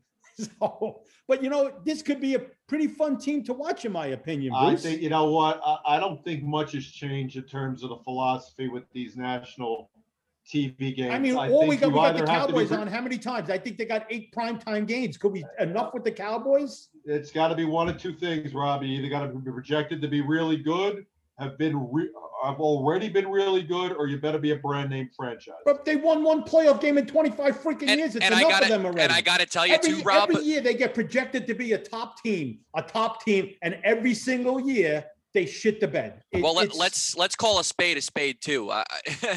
The America's team narrative is very, very overstated because every time the Green Bay Packers, every time the Pittsburgh Steelers, every time the Raiders play in Dallas, that stadium is invaded by the opposition. So it's not America's team. There's the big franchises that have the fan bases that travel and outnumber those Cowboys fans. So I always get a kick out of that America's team. It's America's team maybe because you forced them onto America by giving them a primetime game every week. It's just, I tell you, nauseating. It really is. One thing that really grinded your gears too, Rob, was that the Giants got a good number of primetime games, but they're on the road for every single one of them. Not one home primetime game. Yeah. Not one home game. All 3 games primetime in Kansas City against Mahomes, in Tampa with Brady, right? And then the 3rd game was in Washington. I was surprised to hear one of the chief decision makers, Howard Katz, with regards to the NFL and the schedule making, was on with Chris Russo on his radio show the other day, and he actually, I don't know if he said it with a straight face or not because it was radio, but he actually said, we expect great things for the Giants this year. We circled these games to put the Giants on national TV because we think they're ready to be that kind of team this year because they have a quarterback who's quote unquote maturing and Barkley's coming back. So they were actually looking for reasons to give the Giants a spotlight, which I find somewhat heartening. But Vegas isn't giving the Giants a lot of love here. Vegas is not giving the Giants a lot of love right now. No. And is it all because of the quarterback, guys? Is it all because of the quarterback? That's got to be the only reason. I mean, they were one of the most active teams in the offseason as far as free agency was concerned, even though they were right up against the cap and we didn't think that there was any maneuverability. And from all accounts, not just us and our good friend Tommy, I mean, the media pundits as well are all in agreement that they had a very, very good draft and accumulated a lot of assets along the way to kind of further reinforce that maneuverability in case things go south. So the Giants are in a really good spot. But as you pointed out to us during the week, Bruce, I mean, you have the Denver Broncos who signed they traded for Teddy Bridgewater, whether that's to be the starting quarterback or just a locker room presence, we don't know.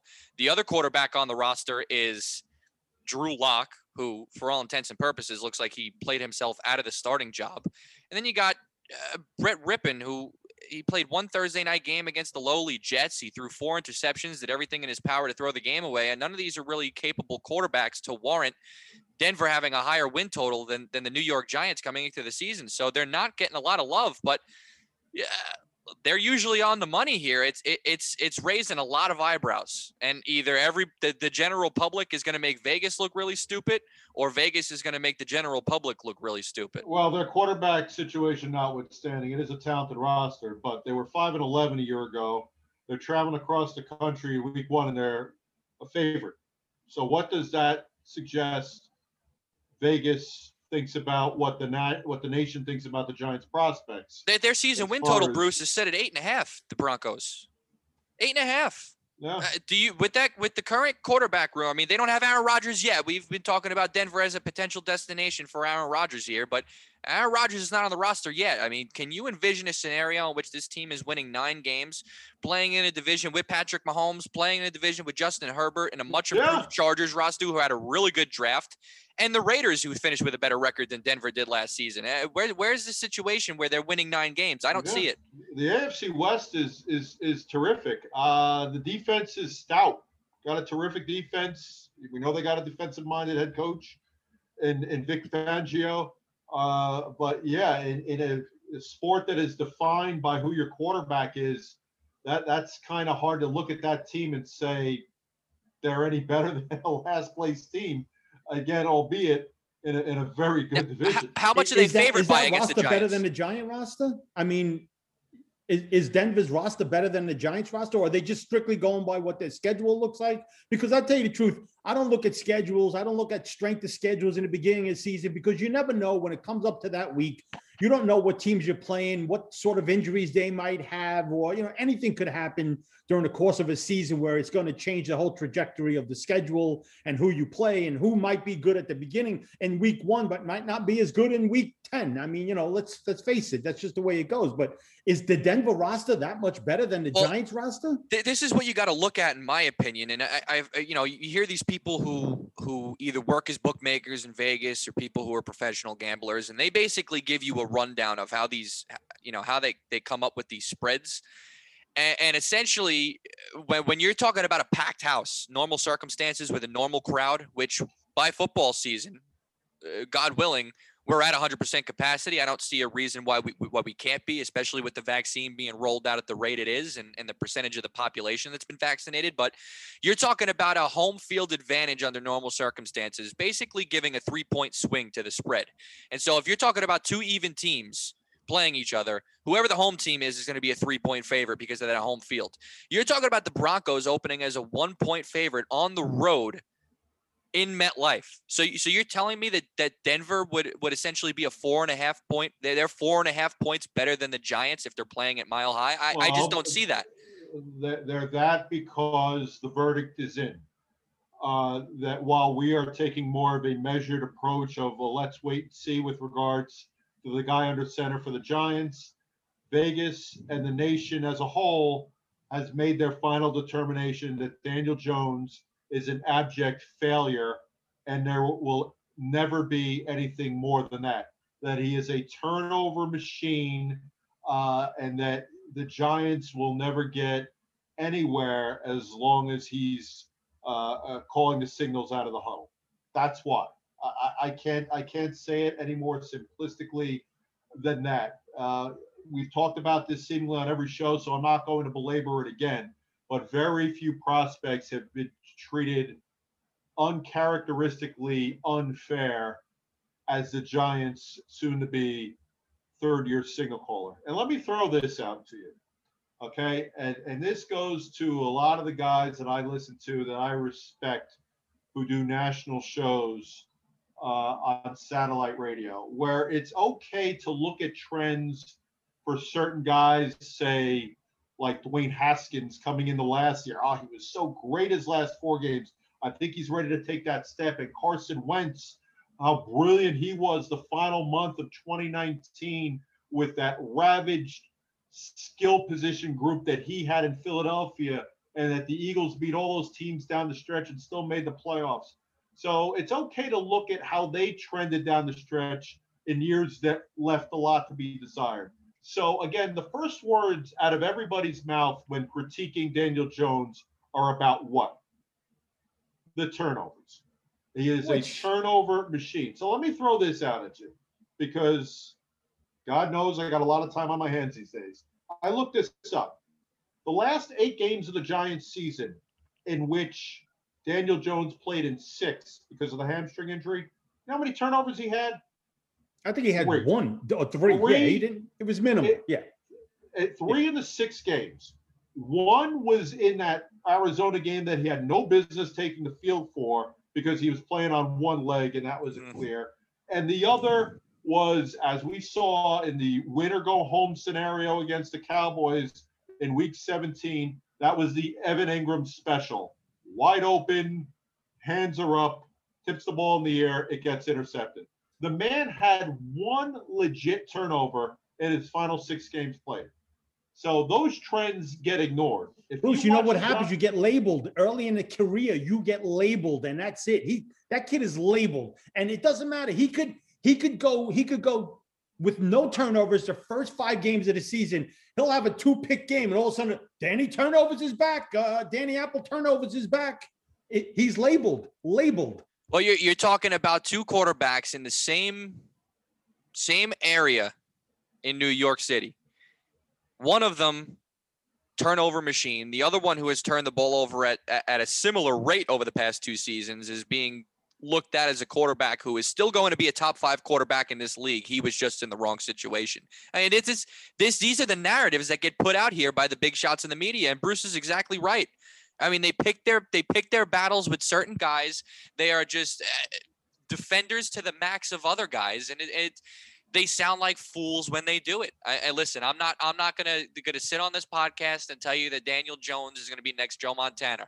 For all we know, Bruce could be hopping on with an episode after next football season, and we could be talking about who the Giants are going to be targeting in the draft because Daniel Jones fell on his face. So we're not suggesting that this kid is a surefire Hall of Famer, but you got to at least give him a chance. And this narrative that he is an abject failure is just so far off from being truthful, and it's apparent that that's the way that the majority of media pundits feel, and that's the way that Vegas feels, and you see it with those lines. I mean, this is another thing that kind of boggles my mind. So I talked before, Bruce, about that 3-point spread that kind of goes in a team's favor if they have the home field advantage.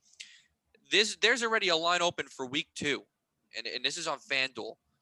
Week 2 in Washington, the Washington football team is a 3-point favorite over the Giants. So essentially what you're saying is those 2 teams are evenly matched, and because Washington is the home team, they get the 3 points in their favor.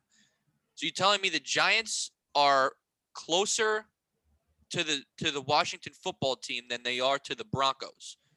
Like, the Broncos are a better team than both the Giants and the Washington football team. I just don't see that. Me. I just don't see it. Maybe recent history comes into play because the one team, as abysmal as the Giants have been these last handful of years, the one team they've had relative success against has been the Washington football team. Right. They seemingly have beaten them, twice a year. I can't even remember the last time Washington beat the Giants. I'm surprised to hear that. I know the Giants are only favored in something like 5 of their 17 games, but that's a stark contrast with regards to how the Giants are viewed nationally versus how they're looked at locally. Locally, the Giants are the it team. The Giants are the now team. The Giants are the, ready to turn the corner outfit. The national pundits see the Giants through a far different lens. Well, look, they've seen the Knicks through a far different lens too, and they got that historically wrong. So yeah, let's see what happens with that, because I was shocked, and not that I care, because I don't even care what the hell the win totals are, what they predict, and because again, it's all relative to me. It's bullshit as far as I'm concerned. Because again, when you see a team like Denver at 8.5 and the Giants at 5.5 in some places, 6, I said, okay, so they were at 5.5, 6 last year. They had a brand new coach, brand new coaching staff. They had a second-year quarterback. They didn't have the talent that they have on their roster now. They didn't have any OTAs or basically any training camps to go through. And you're still saying it's still going to be a 6-win team? I mean, or you know what I mean? I just don't get it. I don't get it. But you don't get the rationale behind it. I just don't get the rationale. Yeah. And I think a lot of times it's a bias against the Giants. That's what it is. I swear to God. And we now, what is the Jets total at? I think the Jets were at like 3 or 4. I think they were a little high. The Jets were a little higher. I thought the Jets were like, well, put it this way. The Jets are favored to have the overall number 1 pick next year. Put it that way. Really? Yes. Not Houston? That's something I had heard on one of the NFL radio stations They during think the the week. Jets are worse than Houston and Detroit. That they were projected to have the #1 overall pick next year. Now that might have to do with strength of schedule also. I mean, I'd have to But look again, at all the teams, but strength still, of schedule is difficult. You're going off of last year's games. I mean, who's to say what's going to happen in week 5 and week 6? Who's to say that the Giants don't go play the Chiefs and all of a sudden Mahomes is out with a sprained ankle? Who knows? You just don't know. So it's a week-to-week basis. But it leads me, I want to get into this because, we're starting to see a little bit of some news on Deshaun Watson here. And one thing I realized that I found out was that all 22 victims, it's consolidated into one case. These aren't 22 separate cases here. Yeah. They're going to be consolidated into one case. So with that being said, again, there's going to be a payment made. More than likely, there's going to be a breakthrough in this here, probably over the next couple of weeks where payment are made. And more likely, they're talking to Deshaun Watson maybe getting a 4-game suspension, which now kind of opens up the fact that maybe he can still get dealt here. Well, if you're talking about a one case as opposed to 22, that makes it inordinately easier to reach a settlement. I did not know that myself until I read that the other day when I started reading up on the case a little bit. And I said, wow, okay, this makes it a lot easier for him, actually. Yeah. I mean, it opens up the same situation with the same kind of teams that have always been rumored to be in the mix, right, Bruce? And at the top of that list, according to Deanna Rossini at ESPN, the Philadelphia Eagles. Eagles may or may not have a need at that position. We'll see about Jalen Hurts, but you know what? If it's a choice between Jalen Hurts and Deshaun Watson, there isn't much of a discussion to be had there. The Eagles have all the requisite artillery you have to make that kind of deal. They got 3 #1 draft picks next year alone. So they're right now the leader in the clubhouse, so to speak, if and when he is marketed. And because of all the reasons you guys just put out there, it looks like a resolution of this thing's going to happen sooner rather than later. I don't want to characterize something like this as being somewhat favorable, but this should fall favorably in line as far as Deshaun Watson's prospects for playing in 2021 are concerned. And yeah, it sounds like that even the 4-game suspension that is forthcoming, notwithstanding, that he very well is going to be, wearing a different uniform at the outset of the season, because it doesn't sound like, or at least reading the tea leaves, from what I understand, the Texans aren't nearly as hell-bent on keeping Deshaun Watson as they were prior to all these alleged improprieties coming to the fore. Well, the thing that stands out to me too, Bruce, is that all these teams that were rumored to be in the mix to potentially make a move for Watson, I mean, the draft has come and gone, and none of those teams have further fortified their quarterback room. So all those same teams are in the same boat where there's not a lot of certainty surrounding their quarterbacks, and they could be in play to make a move. Yeah, I mean, Washington is a team that is supposedly in the mix here. I mean, I heard Carolina was mentioned as part of this report as well. Denver, certainly. We know that they're trying to wait out this Aaron Rodgers thing. So, listen, Michael Vick got his second chance, did his prison time, served his suspension, came back with the said Philadelphia Eagles. There's no reason to believe that Deshaun Watson, especially given where he is at his career at 25 years old, and his wondrous talents, is not going to be afforded the same, type of situation himself. And yeah, I mean, it looks like this is something that needs to be highlighted a little bit more than it has been. There's been so much radio silence on this. I mean, nobody is talking to Deshaun Watson at all anywhere, really. I mean, you have to, really dig to find any kind of, inkling of anything regarding Deshaun Watson and his playing prospects for 2021. And there was this report over the weekend from ESPN, and it's very interesting, and it's certainly landscape altering if what happens ultimately goes down as is being suggested. Yeah. Okay, so boys, gun to your head. Week 1, NFL. In fact, we'll go week 1 preseason. what uniform is Deshaun Watson wearing? And he'll probably be suspended. But what organization will he be with at that point? I think the Eagles will pull out every stop to bring in. They have the draft Watson. capital. They have the And draft capital. they have, what some people seem to be an exciting quarterback that they could flip back to the Texans as well. Well, that's actually one thing I failed to realize before, Rob, is that, these teams that were in the mix for Watson, they haven't addressed their quarterback room. But one team like the Dolphins in particular, they had that draft capital that they could part with in this year's draft. And now that draft has come and gone, they don't necessarily possess the ammo to be able to facilitate a trade anymore. So that might take them out of the mix. They had that number 3 pick that was coveted and actually belonged to the Houston Texans before they traded it away. Yeah, Rob, I thought you brought up a great point there. They also have a quarterback that they could send back. I know that the new coach there in Houston is talking up Davis Mills left and right. But, you could see Houston being very interested in somewhat of a Deshaun Watson light type prospect, which Jalen Hurts would be, going in the other direction. And I also think the Eagles are motivated from the standpoint that they realize they forfeited a prime premier talent franchise quarterback in Carson Wentz. And there's still a lot of hard feelings, I'm sure, within that facility, amongst that fan base, about jettisoning Wentz. And I think that bringing in a guy like Watson would go a long way, if not totally alleviate those harsh feelings. Here's one to kind of wrap your mind around. Is there a scenario? I haven't. This just came to the top of my head. So if this is off base, forgive me. I'm just kind of brainstorming in the moment here.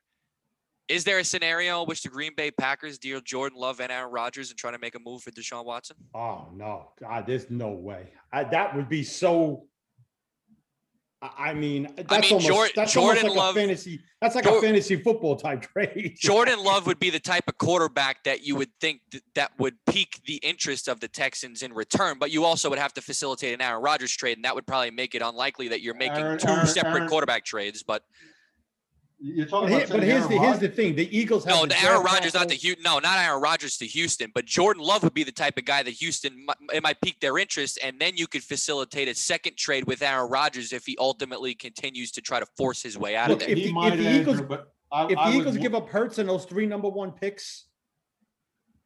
Well, I'm not saying that the Packers have the ammo to be able to top that deal, but it's just something that I brainstormed off the top of my head. That would be something, huh? And then, but the next positive thing I hear or read about Jordan Love, as far as his NFL tenure is concerned, would be the first. Well, we had this discussion last week. Yeah. Well, how about if you're Jordan Love? You want to talk about your all-time lose-lose propositions, because he's fried in either situation. If he ends up taking the mantle from Rodgers, he's screwed on any number of levels, not the least of which he probably isn't ready to play, and he's taking over for an iconic figure. Same thing happens if he goes to Houston. It's the poor kid can't catch a break. I just don't get the idea that the rest of the league looks at Jordan Love anywhere in the same light that the Packers do. I just don't get that. I don't know. I just don't. There isn't anything that suggests to me that that's the case. Yeah, the thought around the league was kind of the same, right? It wasn't so much that we were surprised that the Packers moved up and selected Jordan Love, although that did surprise us. It surprised us in general that any team moved up to take Jordan Love in the slot in which he was taken there in the first round. So I think you might be right. What kind of weight does Jordan Love's name carry within NFL circles as it pertains to being a franchise type quarterback moving forward? Yeah, not a lot. Yeah. Again, we talked about this last week. I don't remember if it was the coach or the GM who said he's got a long way to go. And in the meantime, the Packers are signing every veteran quarterback, including Blake Bortles, under the sun. Is that an indication of what they think of Jordan Love's readiness at this point? Also, and listen, that's okay too. I'm not going to characterize the guy as a bust. I at least have to see him play. before we go there, and I don't nearly have the issues with the Packers that a lot of people, other people do with regards to their decision to go draft a quarterback while Aaron Rodgers is still in place. I mean, that's how Aaron Rodgers got to Green Bay. I think the whole thing is utterly ridiculous. But be that as it may, the Packers aren't giving anyone any idea that Jordan Love is the answer to the affirmative to anybody's quarterback issues in terms of starting prospects to concern in 2021. Yeah, and I think you would, if you had any sort of confidence in Jordan Love, you would probably hold that chip as a leverage tool moving forward. And so maybe you would even try to bluff it even if you didn't have confidence, you'd at least try to play it off that way if you're trying to facilitate a trade for Rodgers. They must not have any faith in him. It's tough to keep those kind of secrets in this world. Yeah, Andrew. I mean, everybody is seeing these guys all the time, and people are talking and Instagramming and Facebooking. It's just that's not as easy to do nowadays as it was in yesteryear. They know if you could play, and they know if you can't. Well, look, I mean, if that's the case, and this kid is a bust, then what Aaron Rodgers said about the general manager has to come to fruition. He needs to be fired. I'm sorry. But that has nothing to do with what Aaron Rodgers says. It does, because then it was a wasted first round pick that they actually gave up more draft capital to get. And now this kid's sitting here now for a third year. And obviously, okay, again, there's Aaron Rodgers there in front of him. But why the hell, if you had no plans for this kid, why the hell would you draft him? Yeah, but there's an avalanche of momentum out there with this narrative that even if Jordan Love is the next great Green Bay Packer quarterback, it was still wrong and an affront to Aaron Rodgers to even draft the guy when they in his subsequent replacement, when they could have addressed any other needs,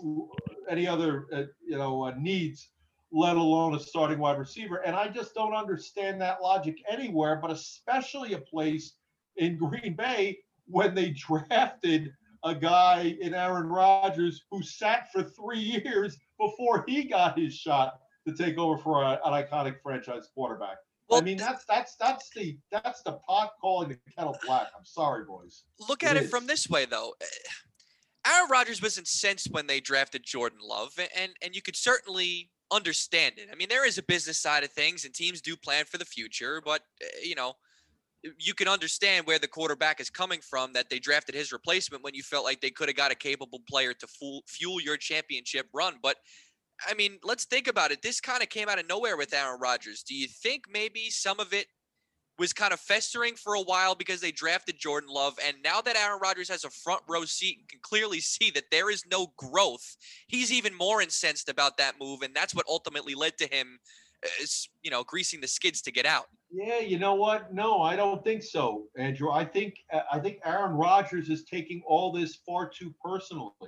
I think he thinks he should be treated like one who walks on water and should be catered to at every level by any means possible at every turn. And that's simply no, it doesn't work that way. Yes, to an extent, he is a superstar. He gets treated differently and more special than anybody else. I'm not suggesting that that's not how it works in the real world. He's being paid accordingly. They are making those, any number of concessions to his greatness and his import to the franchise. But the franchise itself also has the responsibility of thinking about his existence post Aaron Rodgers. And that's what this move was all about. And the fact why Aaron Rodgers can't understand that and is taking this to the extreme that he has, to me, is not just right. And it's as Ron Wolf, the former great Packer GM, said today on national radio, the Hall of Famer, he's acting like the ultimate diva here. No, there's no doubt that he's acting like a diva, and I'm not necessarily condoning the way he's acting, but I just wonder if that was the straw that broke the camel's back in terms of him trying to get his way out of there. Oh, I don't think there's any question. I think that what's going on with Aaron Rodgers now was all formulated the second Jordan Love was drafted a year ago. And maybe what I'm saying is that his lack of growth has even expedited that process of trying to get out, because you clearly thought it was the wrong move in the moment, and now we're seeing that this kid can't even show any signs of being a franchise quarterback with the practice reps he's been getting, and it gets you even more infuriated. What Rodgers is saying is, how dare you think about life after me when I'm playing at the level that I'm playing at? Right. How could you possibly even entertain the idea of replacing me? When the fact of the matter is, he damn well knows that as long as he is playing at this level, he'll never be replaced, regardless of how great Jordan Love may look on 7-7 drills in practice. Come on. I mean, Rob, are you watching this? That is like the Jerry's Familia special right there. Of course. Broken bat single, Marcelo Ozuna. He went 2-0 right away on Acuna. I mean, you just seen it happening. And that's the most Jerry's Familia statistic of all time. He's faced Ronald Acuna 5 times, and it's five walks. Just put 2-0 as the count whenever this guy comes in from the bullpen. It's a lock with this guy. But all right. So we go back to that. All right. So Aaron Rodgers is a Packer then. Yeah, I'm sticking by my guns. I don't think they're moving him. I think that they realize, that this is still about winning championships, especially in storied places like Green Bay, Wisconsin. And they know that they don't have any shot at that if Aaron Rodgers is wearing another uniform in 2021. There's a caveat. Just because he's not wearing another uniform does not mean he will be wearing a Packers uniform. You think he's going to retire? He's not retiring. That guy's not retiring. He's wearing a Packers uniform is the ultimate question. Yes. Yeah. I do not. I don't think they're moving him. I think this is rectifiable. I think that, listen, Aaron Rodgers is more in the wrong than the Packers are, but the Packers aren't blameless here either. When I suggested that we live in a world where we have to break our backs to appease our superstars, I wasn't, that this wasn't, coach speak. But the Packers' obligation is too strong a word. They should have been smart enough to clue Aaron Rodgers on what their thought process was before making the move to draft Jordan Love, as opposed to blindsiding Rodgers with the news, which is what happened. There was one last baseball story that I wanted to get to, and part of the reason I wanted to get to it was just because we spent a lot of time talking about it last week, and that was the whole Albert Pujols situation with the Angels, and he finally has a new home, albeit in the same city. He's with the Los Angeles Dodgers now, and I was listening to your old partner in crime, Chris Russo, today, Bruce, and he was talking with Brian Kenny about the viability of Albert Pujols producing and being a mainstay for the Dodgers. And while they've been ravaged with injury and they just continue to pile on, now Corey Seager is going to be out a long time now. And their depth pieces off the bench that have produced all season long, Edwin Rios and Zach McKinstry, they're all falling with the injury bug. But we all expect the Dodgers, even though they've been struggling out of the gate, they're going to probably win 100 games. They're going to get the number 1 seed in all of the National League. They're going to be a playoff team. And your old buddy Dog, Bruce, was basically saying he doesn't envision a scenario in which Albert Pujols, when people are back healthy, even cracks this postseason roster. And I got to tell you, I agree. So was there really not that much interest for him out there that he resorted to going to this scenario in which he might not be a playoff contributor? I was surprised that I read as much about the level of interest there was in the guy. I think he's shot.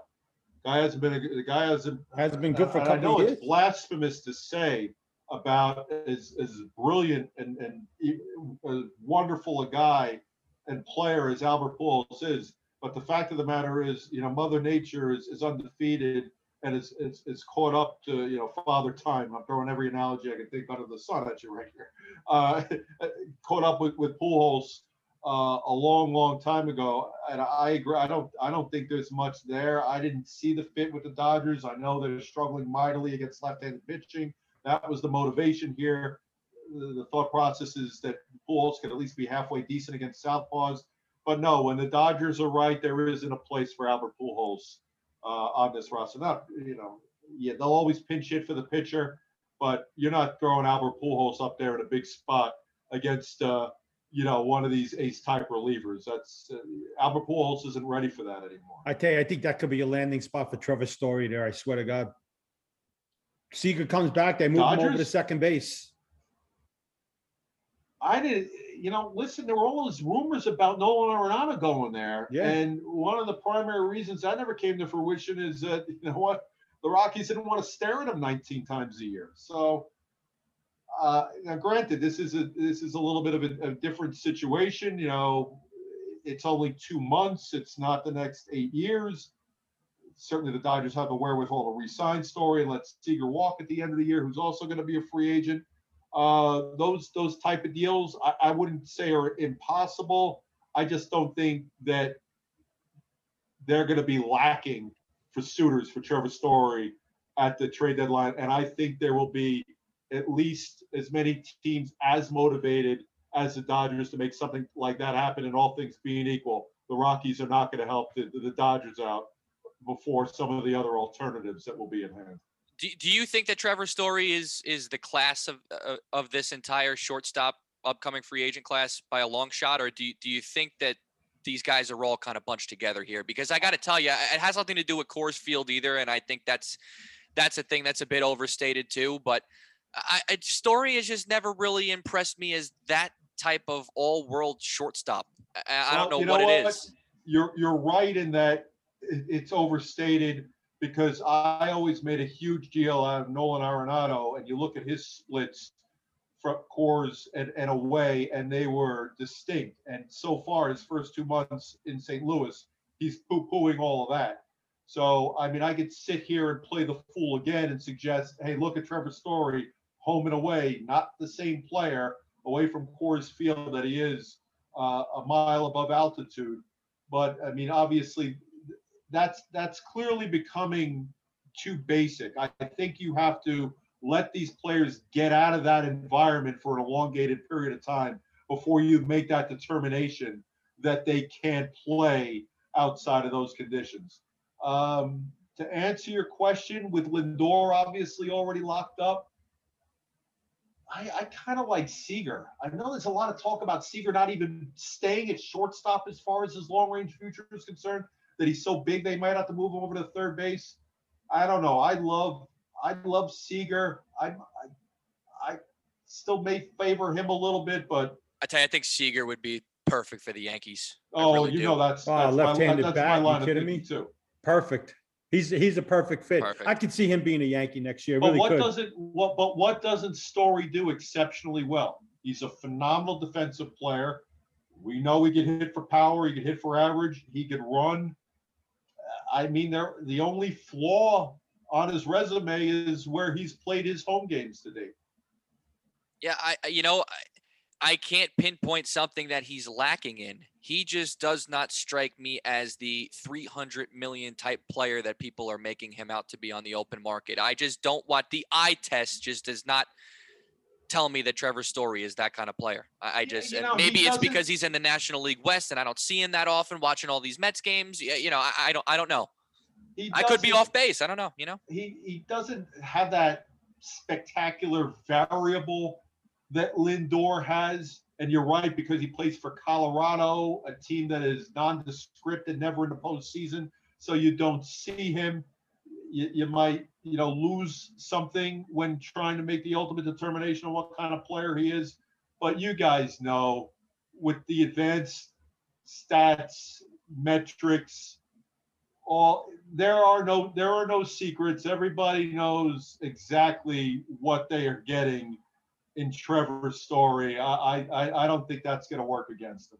And if you see me fist pumping in the background, Bruce, Thomas, that's because I say Nito's been on fire. The replace Mets strike again. And this is actually a good conversation. And again, I didn't get to before, but and Rob, I mean, you're watching the Mets games as closely as I am. Yeah. Is it out of the realm of possibility here that James McCann is the Mets backup catcher? No. I don't No, think so. no, that's not happening, or no, that's not outside the realm of possibility. Listen, he's been a little hot lately, but you still went out and spent $40 million on this kid McCann. And listen, I know he's not hitting as much as you wanted him to. He did have a big hit the other day, but he's been terrific defensively for them. And again, we have to be careful with the backup catcher, falling in love with the backup. Once again, Nito's been a little hot, but sometimes these guys, the more you play them, the more they get exposed. And then you start seeing a deficiency. So I don't see that happening. It's a good point you brought up, because right across the river, Bruce, I mean, how many people clamoring about how much better Kyle Higashioka is than Gary Sanchez? And now all of a sudden he's 2 for his last 33, and that craze has died down. You got to be careful with that. I'm not saying that Sanchez is, but I'm just saying you got to be careful anointing the backup so quickly. People fall in love with the backup quarterbacks, the backup goalie, the backup catchers. They all fall in love with them until you start seeing them play more often. Then you realize why they were a backup. No, Bruce? Well, at this point, I think anybody not named Gary Sanchez is a better alternative at catcher if you're a Yankee fan. I mean, Sanchez, this isn't a Johnny come lately scenario. Sanchez has been struggling for years now, and he raised the bar so high because of how he took the league by storm coming in, and it was such an utter disappointment where his entire game just completely fell off the map that, if you were a Yankee apologist, you couldn't stand the sight of the guy. And then Higashioka came in, and you know what? He was actually able to do something that is in the job description. When you're a catcher, it helps to be able to actually catch a baseball. Gary Sanchez wasn't doing that. And then lo and behold, he was showing some pop. He had that history with Garrett Cole. They were high school teammates. Cole's numbers were, that much better with Higashioka behind the plate. And lo and behold, there was a temporary fix to that situation. But I don't think anybody in reality thought that they were catching lightning in a bottle again with a 30-year-old minor league journeyman type catcher as being a long-term solution. Right now, as far as their catching scenario is concerned, the Yankees are simply just trying to get by with acceptable play. That would be a quantum leap in the right direction when taking into account what Gary Sanchez has provided them the last 2+ years at that spot. So here's the most important question I'm going to ask you. Have you gotten tired of jumping on with us and talking sports Never. Yet? No, I love this. I wish I had a TV in the room that I'm doing this with you guys so I can keep up with whatever the heck you guys are watching. with giving the play-by-play. That's one thing you'll learn, whether it's the Rangers, the Mets, whoever. I mean, we're always getting derailed. If I could fake it for 7 years with Russo on High Heat, I could do it for as long as you guys will have me here on Four Score. All right. Well, that's a perfect way to close out Time to Shine. We thank Bruce for coming on and jumping on with us again. And like I said, this is going to be a regular week occurrence as long as Bruce doesn't keep getting tired. And I think we actually covered everything on his email list too. We pretty much covered everything. We got to everything. I mean, I marked things awesome off talking points again. As we talk about it, I got my pen and I got Bruce's email printed out. And I mark things off that we talked about. I mark it off. Okay, look at this. You're keeping Rob regimented too, crossing things off a list. I mean, we're making improvements to this podcast just based on your face being on our computer, Bruce. I just wish you guys would mark those things off in red and bring me back to my high school days. And let me tell you, everybody, something. That's going to do it for episode 60, big number 60 of Four Score the podcast as well. Again, we had a lot of things to cover tonight, so we didn't get to any fan questions or fan voicemails. We didn't even reach out to people to get them. But, with there being a little football hiatus, which covers a lot of our talking points throughout the weeks, that's a big chunk of time that we can devote to fan questions and fan voicemails. So we'll certainly get more on board with those as the weeks move forward here. As far as housekeeping and how to get in touch with us, if you want to send in a fan question via email, fourscorethepodcast@gmail.com. Again, that's fourscorethepodcast@gmail.com. You send us any topic, we'll get to it. And then we also got the Four Score voicemail hotline. That number to call is 917-426 5779. You can follow us on social media. My personal account is AndrewMay_21 on Twitter. You follow Rob on his personal account at RobboG6, ROBBOG6. Follow us on Twitter. The podcast has its own Twitter handle now at FourScoreThePod.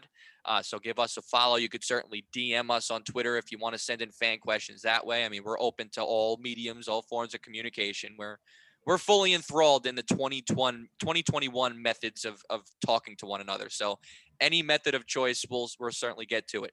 And that'll cap off for episode 60. I mean, does anyone have any closing remarks that I'm missing out on here? I think we covered everything we could possibly cover, I believe.